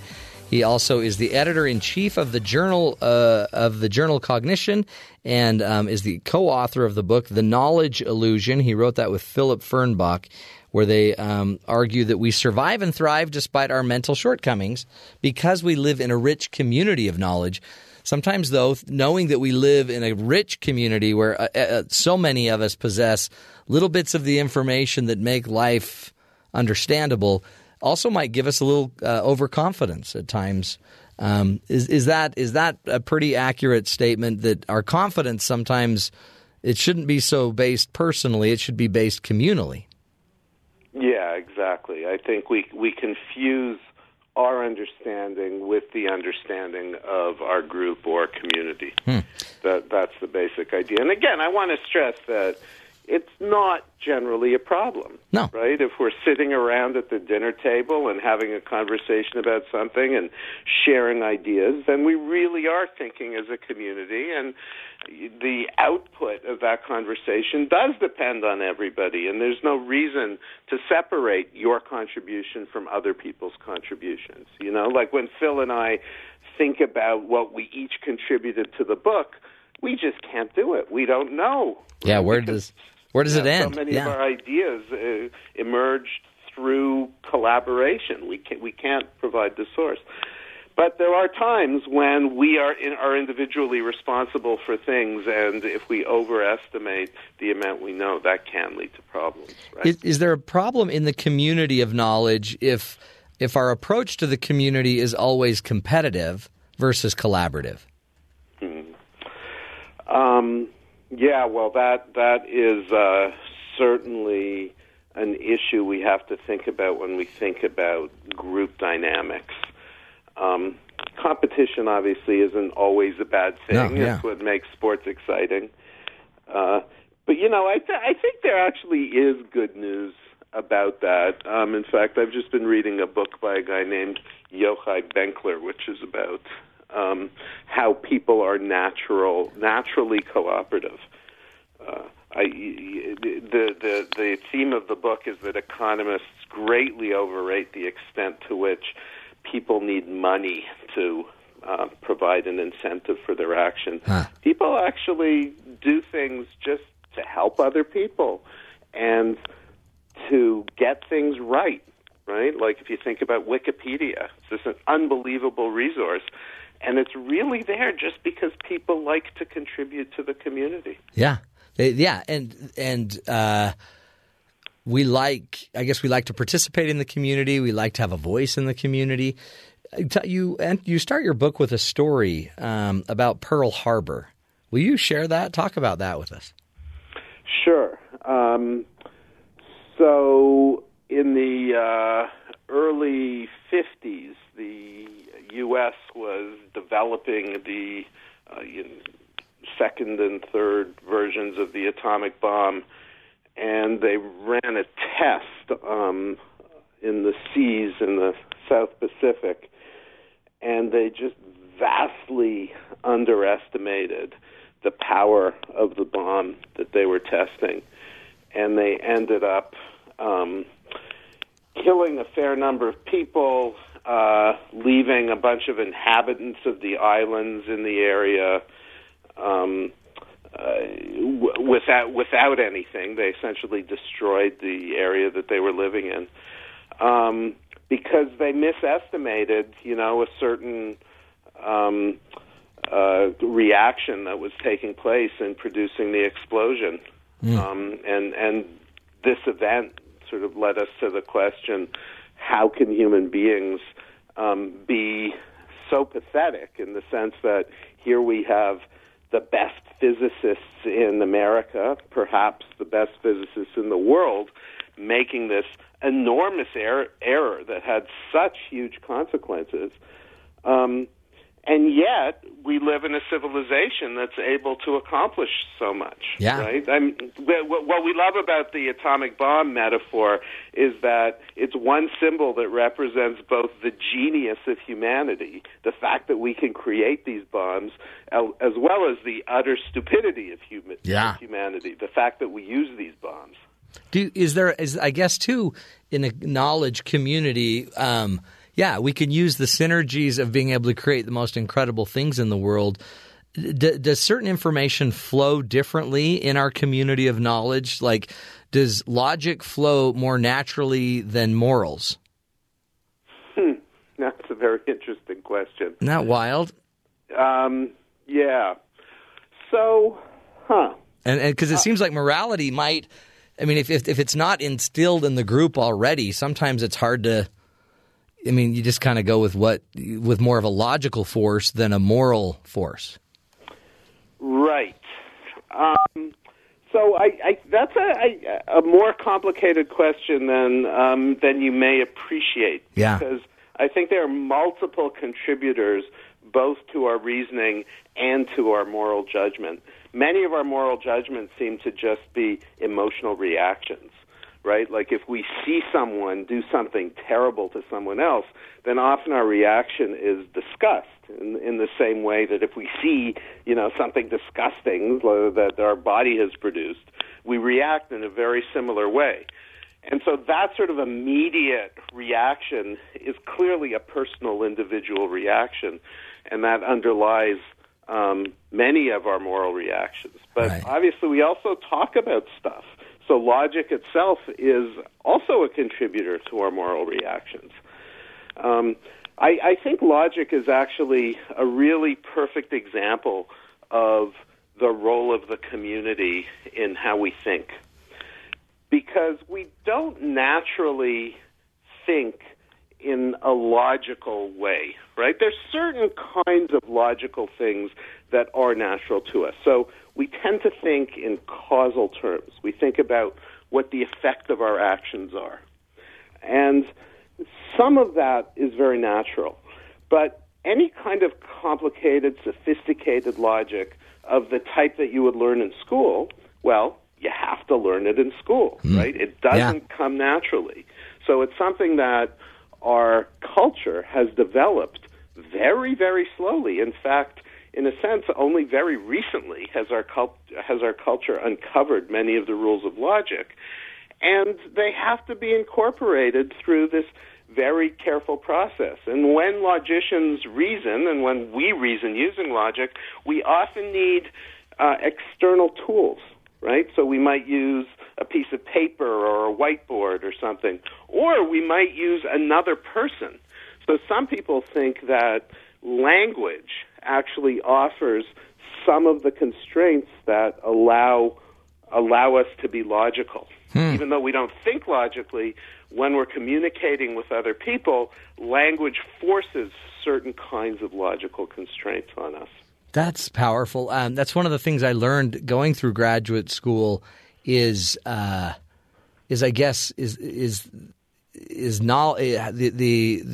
to accrue knowledge, how to test knowledge, how to question things. It seems like it's something we probably ought to be teaching more of before grad school. Yes. It never hurts to teach people things. But I think that sometimes education is overrated as a way of dealing with these sorts of social problems. So the main thesis of our book is that reasoning takes place within a community, or a lot of reasoning takes place within a community and is not done by an individual. So, consider something like fake news, right, which is something that people are talking a lot about these days on both sides of the political divide. If you ask the question, how can we respond effectively to fake news? One response might be, well, we have to teach people critical reasoning skills. Yeah. Right? We have to give people the tools to allow them to distinguish what's true from what's false. I actually do not think that would be very effective, because the process of thinking within a community is basic to how humans think. We just don't process information rationally as individuals all the time. So the way to think about the problem, I think, is not in terms of how to teach individuals, but how to change our culture, right? How to create a culture which values truth, for instance, and in which there are individuals who are reminding us to be critical. There's a sense in which being critical isn't hard. What's hard is remembering to do it. Yeah. Well, and especially when our communities are echo chambers, and they're not necessarily a diverse community. So the communities we hang out in, we read, we study from, we learn from, are too similar to how we see the world anyway. And that has been made worse by the fact that the big-time Internet providers now, or the Internet players like Facebook and Google, individualize our information. Right. They give us the stuff we want to see, and what is it we want to see? Well, it's stuff we agree with. Yeah. Interesting. So we have the knowledge illusion, and we only have stuff we agree with that we're seeing. So it's a dangerous cocktail. Yeah, it is. That's an interesting problem to have. As we wrap it up, love what I'm learning here, and I think what we're all learning, Stephen. What would you just recommend to the rest of us to allay the hubris, to be able to be more open to our knowledge and to gather more knowledge through our community? Well, I think the most important thing we can do as individuals is to accept and revel in our ignorance. Right? There's a sense in which it allows us to let go of much of the responsibility we walk around holding. We don't have to know everything. In fact, it's impossible for any one of us to know everything. So don't try. Right? Be aware of what you don't know. Learn from other people, and accept the fact that even people on the other side of the political divide, it's true that they don't know anything either, just like you don't know anything. Right. But sometimes they have something to say, and we have to try to keep an open mind to them, too. Good stuff. Professor Stephen Sloman from Brown University, author of the book, co-author of the book, The Knowledge Illusion. Thank you, Stephen, so much for being with us. Excellent insight. Boy, and to think about your knowledge is really a communal act. This accumulation of knowledge comes from your community. Even your confidence that you know something is still a communal knowledge, because you don't know. That's why you would call a specialist in to fix your TV, or that's why you have to go fly on Delta Airlines or United Airlines, because you don't know how to build your own plane and make it work and get somewhere. Interesting. We really do depend on each other in knowledge creation and in life. We'll take a break. We'll be back. Stick with us. This is the Matt Townsend Show, helping you be the good in the world.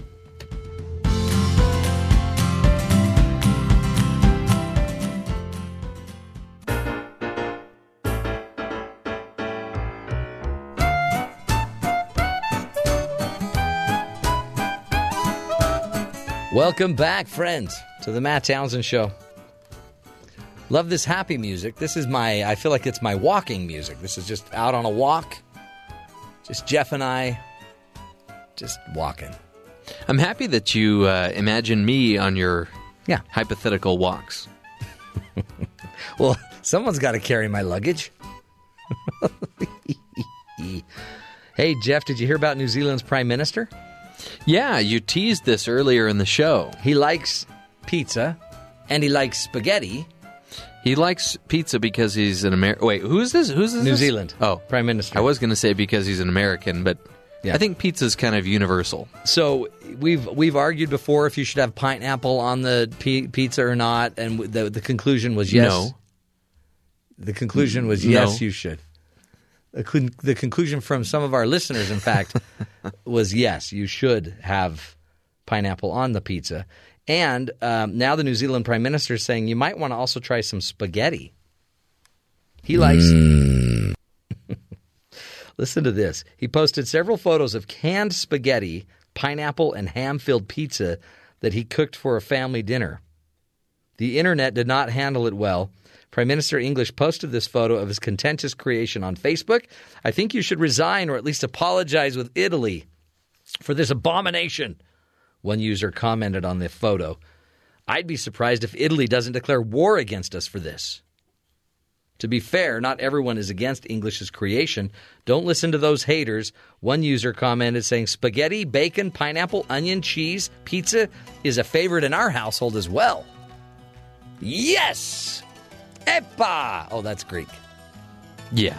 Well, that's Opa. Opa! EPA is actually EPA, the Environmental Protection Agency. That's what they do in the government. EPA! Yeah. So you can try spaghetti, but canned spaghetti? I don't know that I'd ever do canned spaghetti. Like a real good spaghetti I could put on my pasta. Even as a And then on my kid, pizza. I knew that SpaghettiOs were not a good thing. Yeah, Mom made that clear. What, do you want to die? Anyway, to each his own, right? New Zealand's Prime Minister, let him have his spaghetti if he wants to. Get off his back! Just here to help you folks. Just giving you little recipe ideas. Put a little onion, a little pineapple, little bacon. It's really not that weird because we have the garlic bread when we eat our pasta. Yeah, what's the big deal? Bread and spaghetti. And it's, if you've ever been to Olive Garden, you know what it's like. That's this hour, folks. Stick with us. Next hour, more fun, more excitement. Plus, Jeff will be talking movies. This is the Matt Townsend Show. We'll be right back.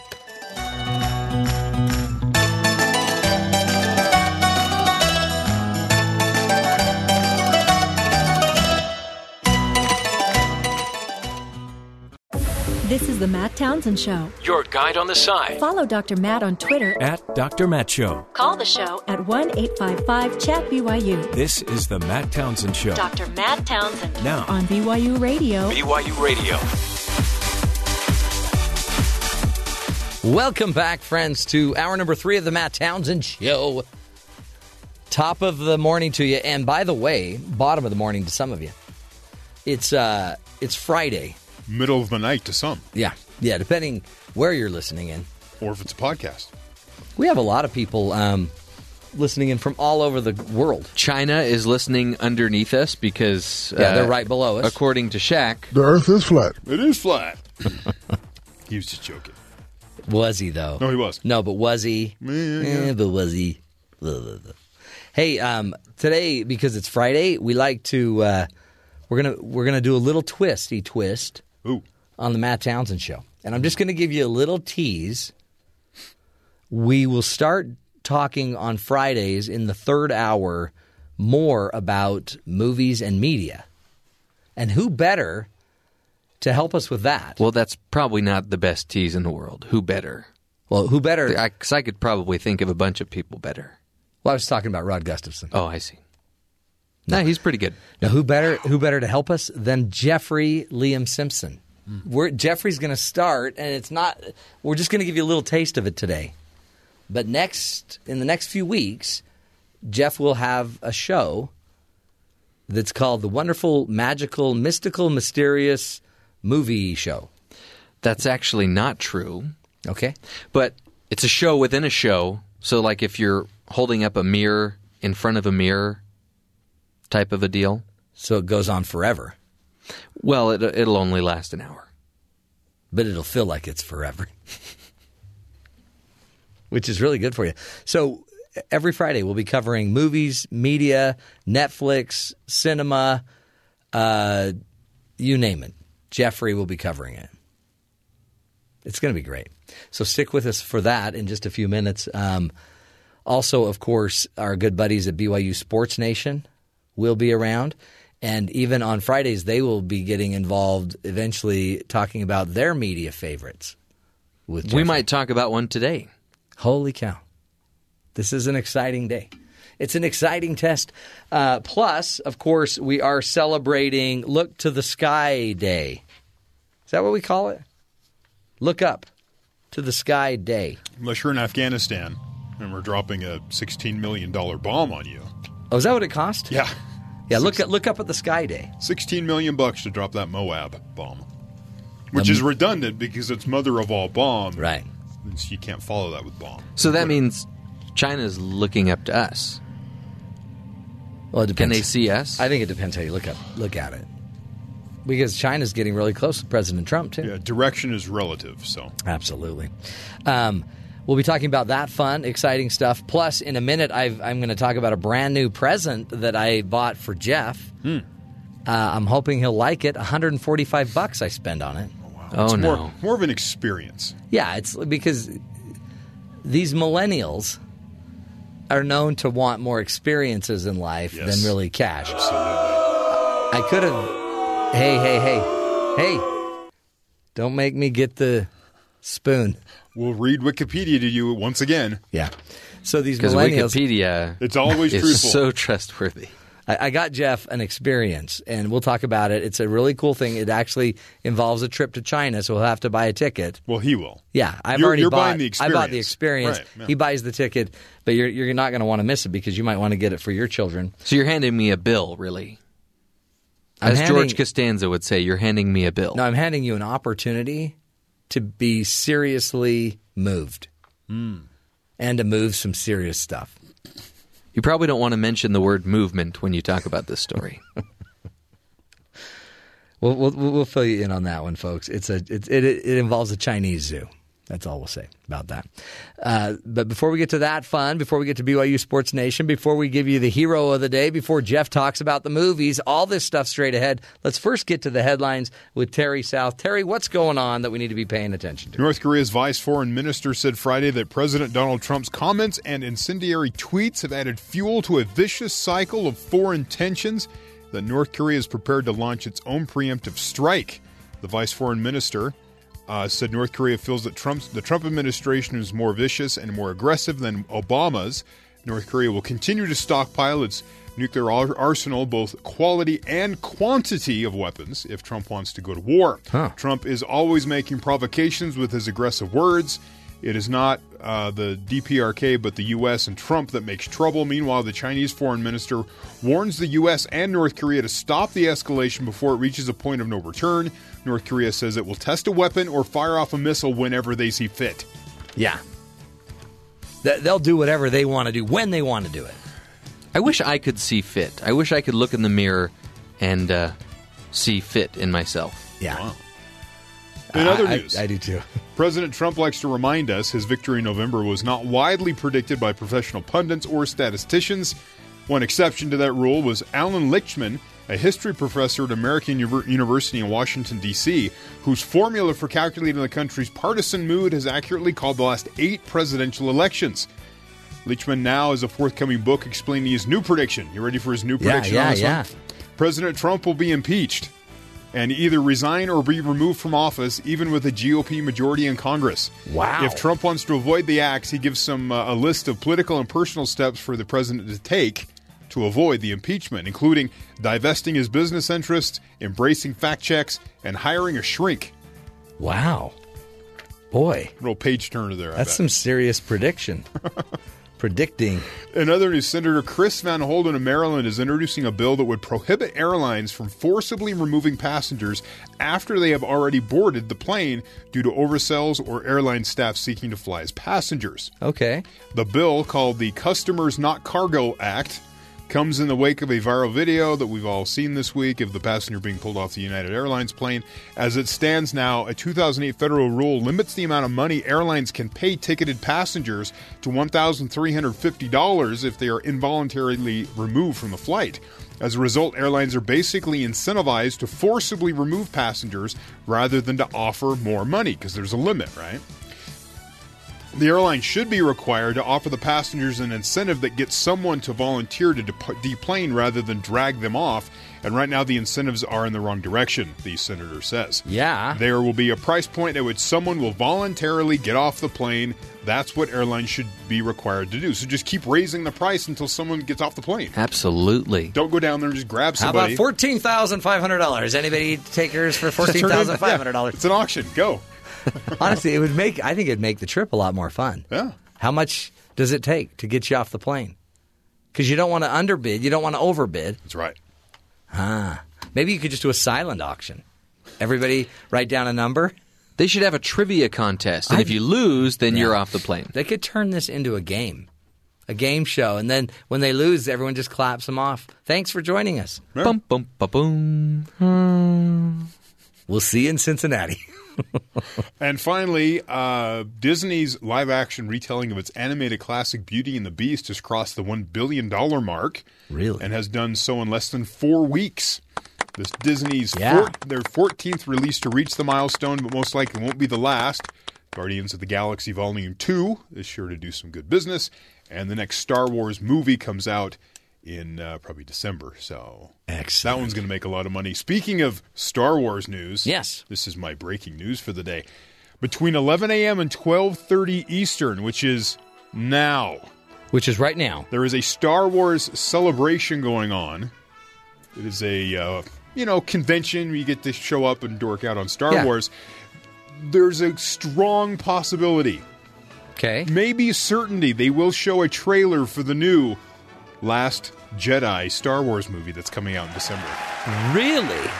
So if you feel general unproductiveness in the nation, it's because there is a trailer that people are watching. If you feel that maybe the internet is slower than it was before, it's because so many people are watching the same movie. Okay. So just keep that in mind as you go throughout your day. Everybody's downloading the movie. Possibly a trimmer in the force of sorts. But not everybody would be downloading it. Oh, everyone. Well, you don't download, you're just watching. Just kind of those that lean toward geekdom. They might be watching it multiple times, maybe on multiple screens at the same time. Matt, you're going to be watching it multiple times on your way in the car to St. George. No, I'm not. I'm not. You're just going to pop it on auto drive and you're going to start watching it. Yeah, no. I think everybody just needs to give it a rest for a while. Why? And instead, read a book. Nah. Read a book. There's money to be trailer. made. Yeah. Okay. That's the breaking news. That's it. There's going to be a new Star Wars trailer today. So good luck with that. Don't sound disappointed. Well, I never get excited for a trailer. Why not? Well, because then you still have to wait a year for the movie, or 6 months. Yeah, no. Or 7 or 8 or whatever. Yeah, I'm not going to be played like that. There'll Don't be play me like that. Another trailer in a couple months, maybe September, October, just to sort of... Yeah. Okay. That's it? That's all you got? What You're a dismissing... party pooper. You're dismissing this huge news. Yeah. I even saved that for this hour of the show because it's so movie-centric. I just barely watched Rogue One. And? It was a movie. You rogue. One. Didn't you see how it connected to the original Star Wars? I struggled at times. I mean, I did a little bit, yeah. But I didn't, because I don't know everyone's name, and I don't... You don't need to. Good guy, bad guy. No. That's all you need. Just keep track of who's good, who's bad. Go. So, and that's the interesting part is some of them it's hard to straddling tell. that How line. do you know? Yeah. How do you know?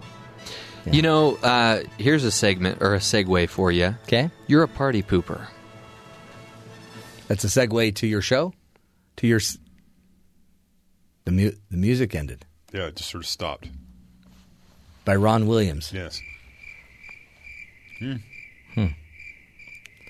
Well, it'll be good. It'll be a good trailer for all those that are into trailers.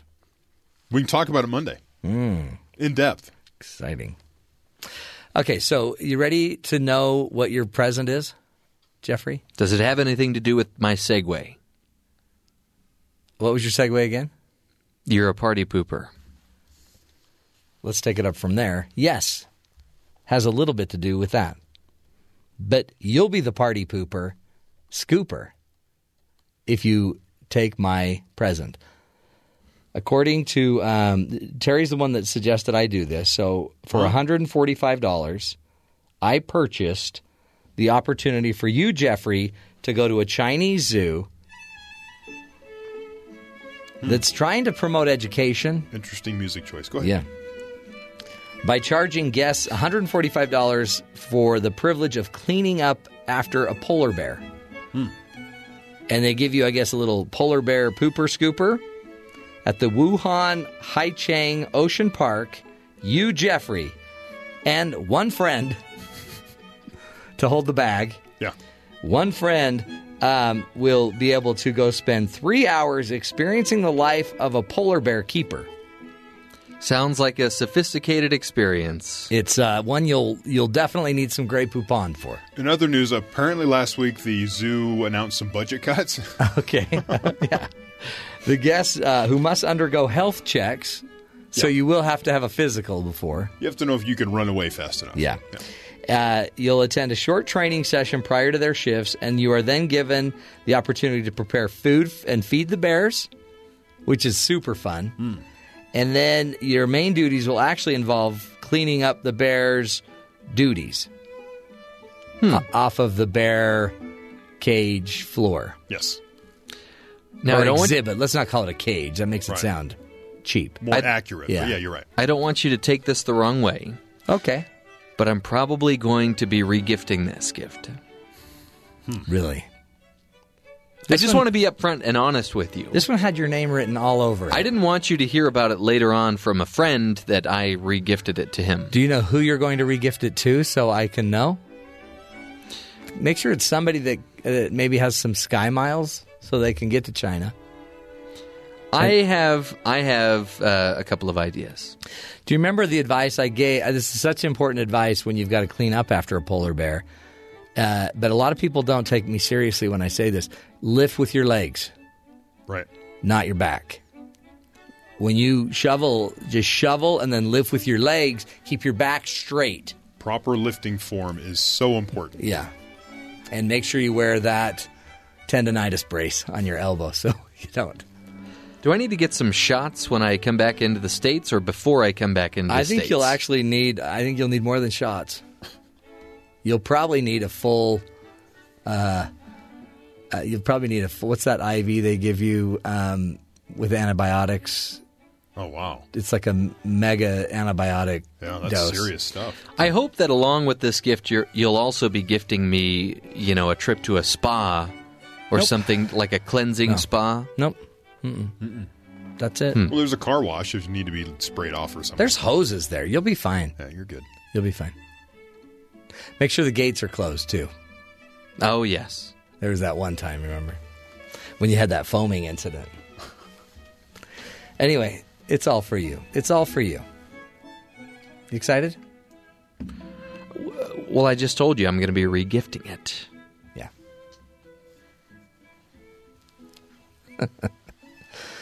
Oh, you're so cute, Jeffrey. So straight ahead, Jeff, do you want to just let us know what you're going to be talking about?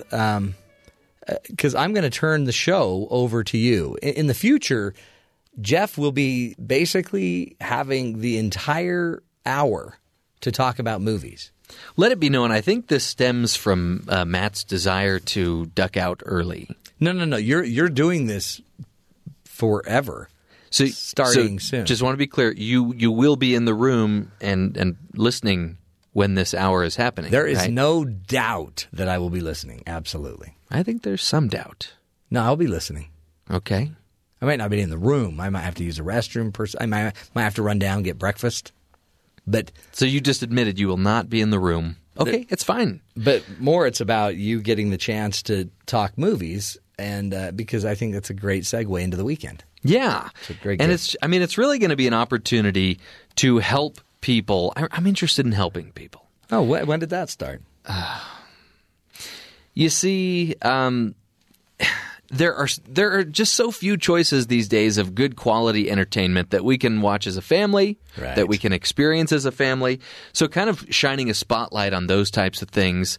And we'll even have a segment called Panning for Good. Oh, that's good. Yeah. We'll also be doing having exclusive movie trailers that you're not going to hear anywhere else.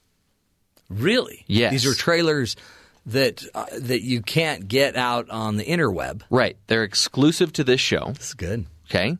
We'll also be having some more serious topics about, or conversations about topics maybe like psychology behind why we like watching scary movies. Excellent. We will also be having some fun and games, sharing some news, okay, and maybe even a little storytelling.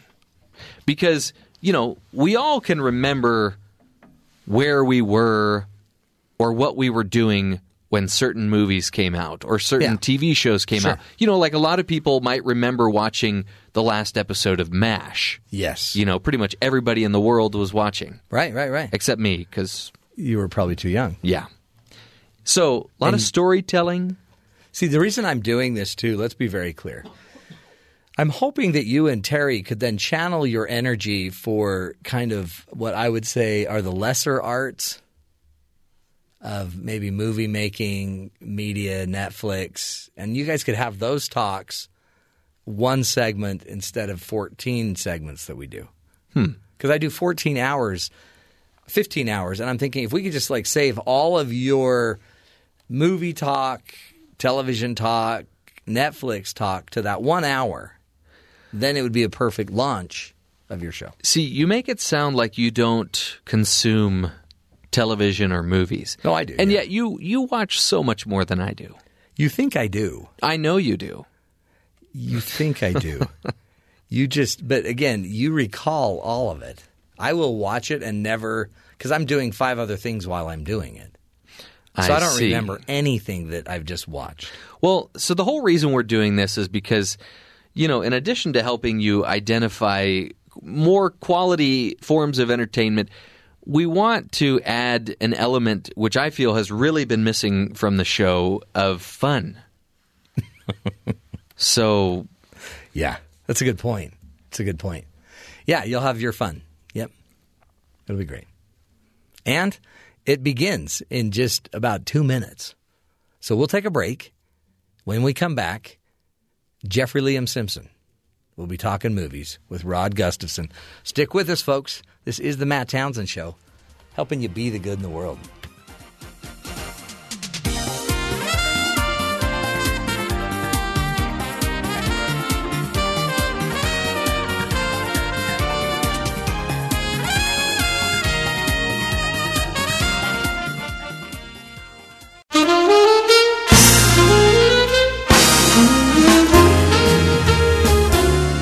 Welcome back to the Matt Townsend Show. This is Jeff Simpson, and it's Friday, so that means movies, and of course, we've got Rod Gustafson here on the line with us. Going to be talking to us about the weekend's biggest release. I don't think there's really any other movie that's going to be able to compete with this one, but that, of course, is The Fate of the Furious, and we'll also be talking about another one that's not as well known, but is getting pretty good reviews. Rod, welcome to the Matt Townsend Show. Well, thank you so much, Jeff. Good to be here. So before we get to the biggest movie release of the weekend, let's talk about that other more obscure one that people might also like. Yes, The Case for Christ is making its way through theaters. Now, this released last weekend, and we did not get, usually they set up screenings for press and media, and often faith-based films don't open in our market. So this one flew under my radar, and I really need to get out and see it. But the good news is, for a faith-based film, this movie is doing very well. Currently, as we're talking, it's above 60% on Rotten Tomatoes, which gives it a big red fresh tomato, which is very unusual. I know I read the review. I think it was in Variety magazine, a big industry trade publication a few days ago. And they were quite positive about it, too. And this is the story of Lee Strobel, and this is a true story. He is a journalist, and years ago, he married a Christian woman. And the marriage, basically, he set out to use his skills to disprove her faith. But the more that he used his journalism skills to try and refute Christ as being a real person who existed, he became converted to Christianity. So, wow. Interesting film, yeah. And like I say, to have hard-nosed, cynical critics, over 60% of them liking it, that's very unusual. You know, and it seems like it especially would be good for couples that are in interfaith relationships to go see this film. Mm-hmm. I think so too. It sounds like it's got some good critical thought to it. And from what I've been reading about it, there's a greater focus on the journalistic side of this, which I think is very valid. And so I think, again, having not seen the movie, Jeff, I don't know that this is your warm, fuzzy, faith-based movies. I think this one's going to be a little bit more, critical thought and that type of thing. But I think that's great. And the other good thing about this, it's rated PG, not PG-13, but a PG, and not too much in here. They do say that there are some scenes that may frighten children, a little bit of tobacco use and alcohol use in it as well, and some mild profanity. So, compared to certainly being a PG rating, it means it's going to have a lot less content concerns than what a PG-13 or obviously an R-rated movie would have. Yeah, it makes me think of, and we'll talk about the Fast and the Furious franchise here in a second, but obviously they keep putting those films out because they make a ton of money. These faith-based films seem to be, they get made over and over and over again, and I think it's a good indicator that people want to see these films too, especially when you look at the reviews of the critics for these films versus the reviews of the audience for these films. And it just seems like people really flock to these movies in droves, and they give them, the audience members anyway, give them great reviews. So I think there's something there. Exactly. Well, and you look at now this particular movie. I haven't really been able to find an accurate production budget on it, but it's pushing $5 million, which, by Hollywood standards, that's small change. But many of these movies get made for a couple of $1 million. And when I say these movies, I'm talking faith-based movies. And in Hollywood, profits are all about the multiple. It's just like if you make an investment, you're not so much concerned about how much money you make as to what the multiple is based on how much you invested. If somebody returns you $1,000 on a $100 investment, you're a lot happier than if you get $1,000 on a $10,000 investment. So, and that's how these movies work. Faith-based movies often get made for $5 million or less. And if they can return $20, $30 million, that's a 4-6 times multiple. Sometimes they're up to $50 million. And so, Hollywood is starting to recognize we can make a dozen of these things. We can make 20 of them in a year and get a 5-6 times multiple. And you don't even have to spend any money on the marketing either, really. No, very, very little, very little. Whereas, $150 million film that returns $500 million, there's a huge risk in that, and maybe a 2.5 times multiple. And so that's how come I think that they're starting to wake up to this opportunity. Right. All right. Now let's talk about the other little film that's coming out this weekend that is probably going to make just a little bit more money than The Case for Christ. Absolutely. Right now, the forecast is worldwide that this may have a $400 million opening weekend. Oh, my goodness. Yes, which is really amazing. Now, the movie is called The Fate of the Furious. This is basically the Fast and Furious number 8, if I've got my numbering correct.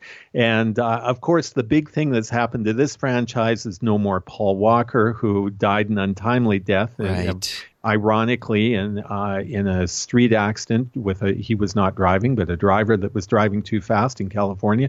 Anyhow, so now people have been wondering, will the franchise survive? Well, it looks like it is going to, and very well. And the names that they've gathered in this franchise now, not only do we have Vin Diesel playing Dominic, who is the main protagonist in this series, but they brought in Dwayne Johnson, who originally was a government agent, but now he's joined their group. Jason Jason Stratham, who is from the Transporter franchise, another guy that's related to, people see him as being a tough guy who can drive fast cars. Kurt Russell in this movie is a government agent, and Charlize Theron, who is probably the biggest disappointment. She plays the bad guy, so to speak, and she has got to be the most annoying I want to take over the world person I've seen in a movie in quite some time. Really? Yes. Oh, my goodness. Yes, it's. I found what she does. So we have the Fast and Furious gang in their race cars, and basically the setup is this. Charlize is this mysterious woman called Cypher, and she manages to rope Dominic, the Vin Diesel character, into helping her steal this weapon of mass destruction. And so, of course, he appears to have gone rogue from the perspective of the rest of his team. They're wondering, why is he working for her? And I don't want to give away why. That's the one mystery in the film. So they're chasing him, and all the while all of this is happening, she's flying around in this massive jet that never needs refueling, and she has this sophisticated computer system where she can see any camera in the world, and she is tracking them. And so we're constantly cutting from the car chase to little 4-second clips of her saying, all right, don't let me down, and stuff like this. And it's just annoying. So anyway, but if you come into this expecting just fluffy popcorn stuff, you probably won't be disappointed. I think people who enjoy this franchise will really like this one. I did not like it that much. There's a few previews concerns. Probably the best thing I can say about the movie, though, is they have cut back on the female eye candy. Once we are through the first 10 minutes, the opening scene where we have a lot of scantily dressed females, then after that, fortunately, we move much more into the action sequences. Whereas previous Fast and Furious movies, you after a while, it's like, okay, enough of the objectification of women. We get it, but this one, at least they've dialed that down a little. So even with the appearance of Dame Helen Mirren, this film doesn't get much of a recommendation from you, huh? Well, C grade on this one, and it really, there's not a lot in here that are positive messages for kids and for families. This movie says it's all about family. This is the one key word that they constantly say, because the Fast and Furious gang always refer to themselves as family, but this is really all about reasons to have violence, and lots of violence. And so there's really not much in the way of character development in these films or anything else. So, as I say, the action fans, I don't think they'll be disappointed, and especially people that like the franchise. But for family viewing, there are better choices. Well, two very different movies that have two different approaches to getting our hard-earned dollars. The other thing I should mention, when you talk about hard-earned dollars, I suppose for dollar per minute, The Fate of the Furious does pay off fairly well. 141 minutes. And from an artistic perspective, this movie would have done far better had they cut at least a half an hour out. So it's a long film for an action film. Well, there you have it. Rod Gustafson, thank you once again. We appreciate your time here on The Matt Townsend Show. When we come back, we'll be continuing the movie talk here on The Matt Townsend Show. We'll be right back.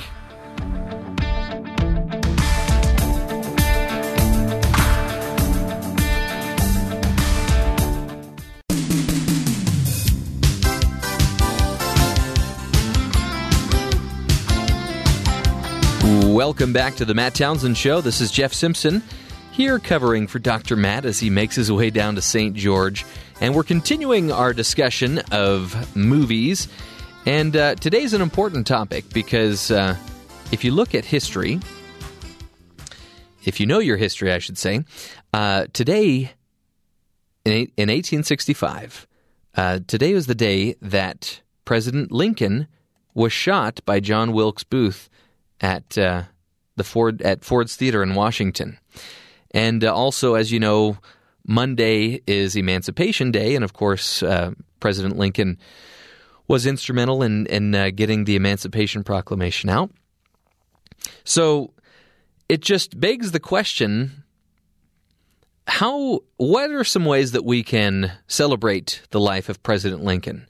a lot of people tend to choose the use of, reading up about Lincoln or, visiting some of the historical sites here in the United States. But then other people do what they can to just do it on a local level and from the comfort of their own home. Maybe they don't have a lot of time, or maybe they just think there's a lot of good media out there that covers Lincoln. And I wanted to share with you a few examples of that this morning. The subject of Abraham Lincoln has just been covered so much when it comes to movies and TV. I mean, you have everything from Steven Spielberg's depiction of Lincoln back in 2012 to a depiction of Abraham Lincoln fighting vampires. So really, there are just so many examples out there. Obviously, I'm not suggesting you go see the vampire one. In fact, I would tell you to steer clear of that. But let's start with the one from 2012 by Steven Spielberg called, oddly enough, Lincoln. It was nominated for 12 Academy Awards, winning 2 of them, including actor Daniel Day-Lewis, who portrayed Abraham Lincoln. Daniel Day-Lewis is infamous for just disappearing into these roles. He's very much a method actor. And a lot of people joked that, he played Lincoln better than Lincoln did. And another reason that's important for Daniel Day-Lewis anyway is he's the only actor that has won the Best Actor Oscar 3 times. That's impressive. That's very impressive.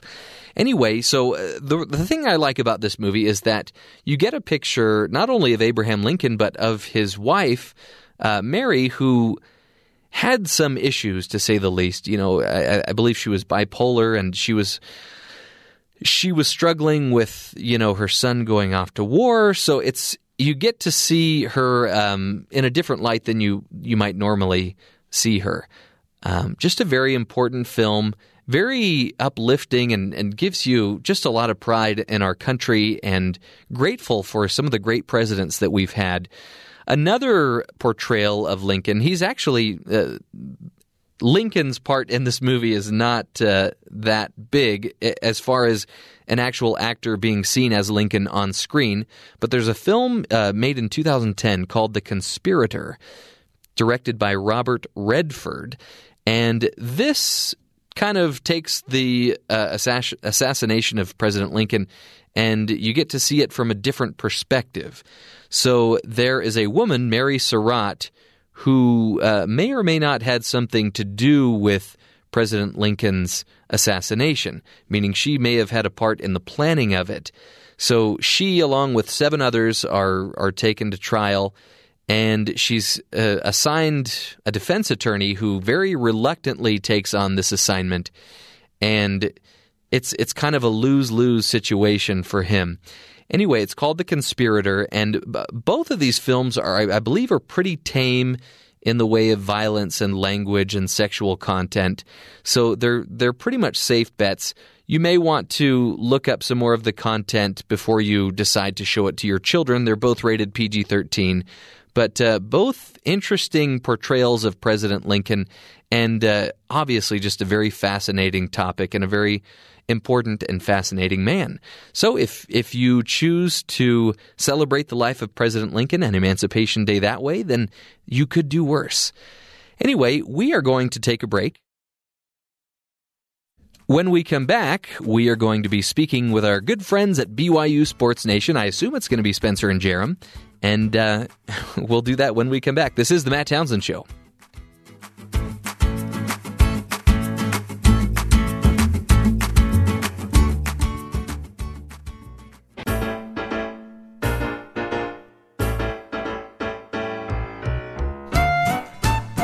Welcome back to the Matt Townsend Show. That is our happy, strolling down the road music that we like to play whenever we talk to our good friends at BYU Sports Nation. Spencer and Jerem, welcome to the show. Howdy doody. I'm a little surprised. I thought I would be having to listen to the two of you scarfing down pancakes while I spoke with you. We already finished. Oh. There's plenty left, too. As soon as you're done, you just... But Come on down, boy. 10 minutes. Admit it. Breakfast, boy. Admit it. You finished off the bacon, though, right? There's no bacon. No bacon, only sausage. That's the only thing that's missing. Mm. There's the only thing that's missing. I'll send Beatrice out to get some more bacon. Don't get that big boy. Oh, it's not a boy. Very nice, fellas.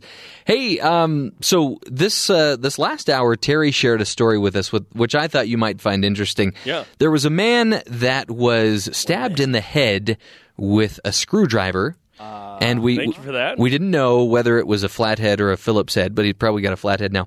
Oh, come on. Hey. Come on. Anyway, Jeffrey. so instead of going to the hospital and getting that problem fixed, he decided to go see a hockey game instead because apparently it was a very important game. Oh, okay. And, was it a playoff game? Yes, it NHL was. playoffs? And his team won, and then he took himself to the hospital. Well, he's probably a fan of, I don't know. Who won? The LA Kings last night? Gosh, I don't remember. Sounds like it's gotta Terry, be a Canadian. Sounds like a thing that could have happened. It's got to be a Canadian, Jeremy. Terry, really? do you remember? Wow, I'm not going Do you there. remember that team, the team that won? That one team. That one team that sports Terry- really hard and Terry doesn't sports remember. harder than the other team, so they won. So I'm just curious because this made me think of a time when I was younger, when I was rushing home from Scouts on my skateboard, like the one time that I actually rode a skateboard. And went to Scouts? Yes, no, I was rushing home because I really wanted to watch Home Improvement, and Love that show. back then. You had to watch it, or, you didn't have a DVR, so that was the option. You had to go home and see it when it was happening. So on my way home, I got hit by a car. What in the world? And they wanted to put me in the ambulance, and I said, no, I'm fine. I just want to get home. And I really wanted to go see Home Improvement. Because you were Marty McFly. Come on, guys. Anyway, yeah, so I'm wondering, is there any type of a show that you would skip a hospital trip for? Any show, sporting event, anything that would make you not want to go to the hospital right away? Probably BYU LSU on September 2nd. Well, the first quarter, yeah. In Houston. I was in the hospital, and the Jazz were playing the Rockets in the first round. This is like 8 years ago or something. And I said, hey, I'm cool with being moved right now to a room to stay overnight, but I need a TV to be able to watch a Jazz game. Just like that. They're like, you're worried about that right now? I'm like, Yes. yeah, it's game 4. Like, this is an important game. So you guys think very locally then? Well, I mean, I live locally. I don't know. Maybe Team USA in the World Cup if they were playing in the round of 8 or something. Yeah. Okay. So another quick question. You have to choose in the next 30 seconds, name the best Mighty Ducks movie. The original. I like the second one. Ooh, I'm going to have to go with Jerem. You Number like 2. Because of Team USA? The Team USA element? No. Takes it up. You know what it was? I think it was the Knuckle Puck. The Knuckle Puck. I saw that film. What's his name? He's on Saturday Night Live Keenan now. Thompson, yeah. Keenan. I went to Big 5. I bought a hockey stick and a puck, and I tried to do the Knuckle Puck. And I was very disappointed when it didn't work. I liked D2. I don't know. I thought the original was fun. With Thank Cake you. Eater and Thank you for getting the title right, too. D2, The Mighty Ducks. Yeah. So What a great movie. what's coming up on your show, you guys? We're going to talk hockey. nothing as good as D2, The Mighty Hockey Ducks. playoffs. Yeah, we used to do hockey on BYU TV. I did those games. It was so fun.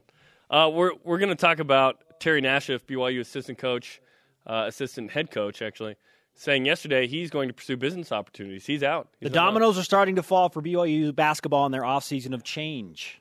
What does it mean? Yeah, what does it mean? And what did Terry Nashif mean to the program? Plus, it's a volleyball day. Brendan Sander, All-American from third-ranked BYU men's volleyball, who plays in the conference quarterfinals tomorrow. He will join us. Plus, Alohi Robbins-Hardy, who just made a Team USA college team that will tour in Europe this fall. She's not even the starting setter at BYU. And she made that team. Nice to have depth on the roster. Also, I guarantee something that you, Jeff, have never seen in a baseball game. It happened last night. We're going to talk about it in Big Deal, No Deal. Oh? Something that you have never seen. JTT. Oh, is this more impressive than Scott Hubity getting hit by the ball 3 times in the same inning? It's Steven Piscotty? Yes. It's pretty weird. Steven, I thought it was Scott. It was Piscotty. Well, Austin Piscotty. No. It's Well, Steven. Scott Sterling. Oh, audio right, because to they it. yeah. Okay, can't wait. That's in 5 minutes exactly. Mm-hmm. Wow. See, you brought this up before, but at least when Matt's not here, you get correct math. That helps. We're in sports. We got to get it right. All right, fellas, I got to hurry up and wrap up this show so I can go get some sausage and pancakes. Tell Beatrice to get some bacon on the grill. Star Wars The Last Jedi poster just came out. The trailer might come out today. Oh, it has Luke, and it has Kylo Ren, and it has what's her name? Daisy Ridley's character. Oh, Rey. Rey. Yes. It has Rey. All right, I'm going to let you guys geek out over there. Bye, Jeffrey. We'll talk to you later. Bye. Wow, they are excited about that Star Wars trailer that they might not even get to see today. Interesting. Terry's excited too. He brought it up earlier on the show. You know, I do agree that D2 is the best Mighty Ducks movie ever made. D3, The Mighty Ducks, was very disappointing because it had Emilio Estevez front and center on the poster. His name was plastered on all the posters, and I think he was maybe in about 10 minutes of it. So disappointing. Also disappointing that, as a child, I learned that things that you see in the movies aren't always possible, aren't always true. The knuckle puck, for instance, where you tip the puck on its side and then do a slap shot with it, and the puck is then supposed to twirl around, and the camera was always zoomed in on it, by the way. And not a thing. Not possible. Or at least I wasn't able to figure it out. Oh, so disappointing. But great movie. I can't really think of any other hockey movies that I could give a recommendation to. And in fact, I probably would never go back and watch those movies again, but they helped form a very important part of my childhood. I learned that I also will show interest in something and then very quickly lose interest in that thing. I think that was the one and only time I played with a hockey puck. Anyway, some childhood memories here on the Matt Townsend Show. Well, as you know, we like to end all of our shows with the hero story of the day, and that's not the right music for the hero story. It's right here. And today's another good one, of course. A teacher and custodian emerge as heroes from San Bernardino school shooting. Parents got the chance to thank the many people they called heroes in the Monday morning shooting at an elementary school in San Bernardino. Parents meet teachers all the time, but the teachers of North Park Elementary were singled out for special praise this evening. So were first responders. Even a custodian was lauded as a hero. What these adults did was incredible, many of them protectively hovering over the children like mother hens. It was the teachers who stayed calm and made sure our kids were taken care of, one man told CBS Los Angeles, and I really appreciate that as a parent. Praise was heaped on teacher Joyella Bueller, who helped save Nolan Brandy's life. He's the 9-year-old whose parents released a photo of him Wednesday recuperating in the hospital. Darlene got on 911 and I just applied pressure and talked to him. And he was my hero, and I'm just glad that he is going to be okay, said Bueller, choking back tears. The school custodian was also praised for saving a child after hearing the shots on campus. That woman saved my child's life. She saved his life, said a grateful parent. For her part, the custodian said she wasn't a hero, just doing her job. I was just telling him to go inside, and he was like, why? And I was like, don't ask anything. And I just pushed him in and went inside and told the librarian, just keep him inside. Just go to the back door. Her name was Edna Gamaro. Wow. Several heroes at that school. And a scary situation, really, too. Just a wonderful example of people stepping up, doing the right thing, protecting children.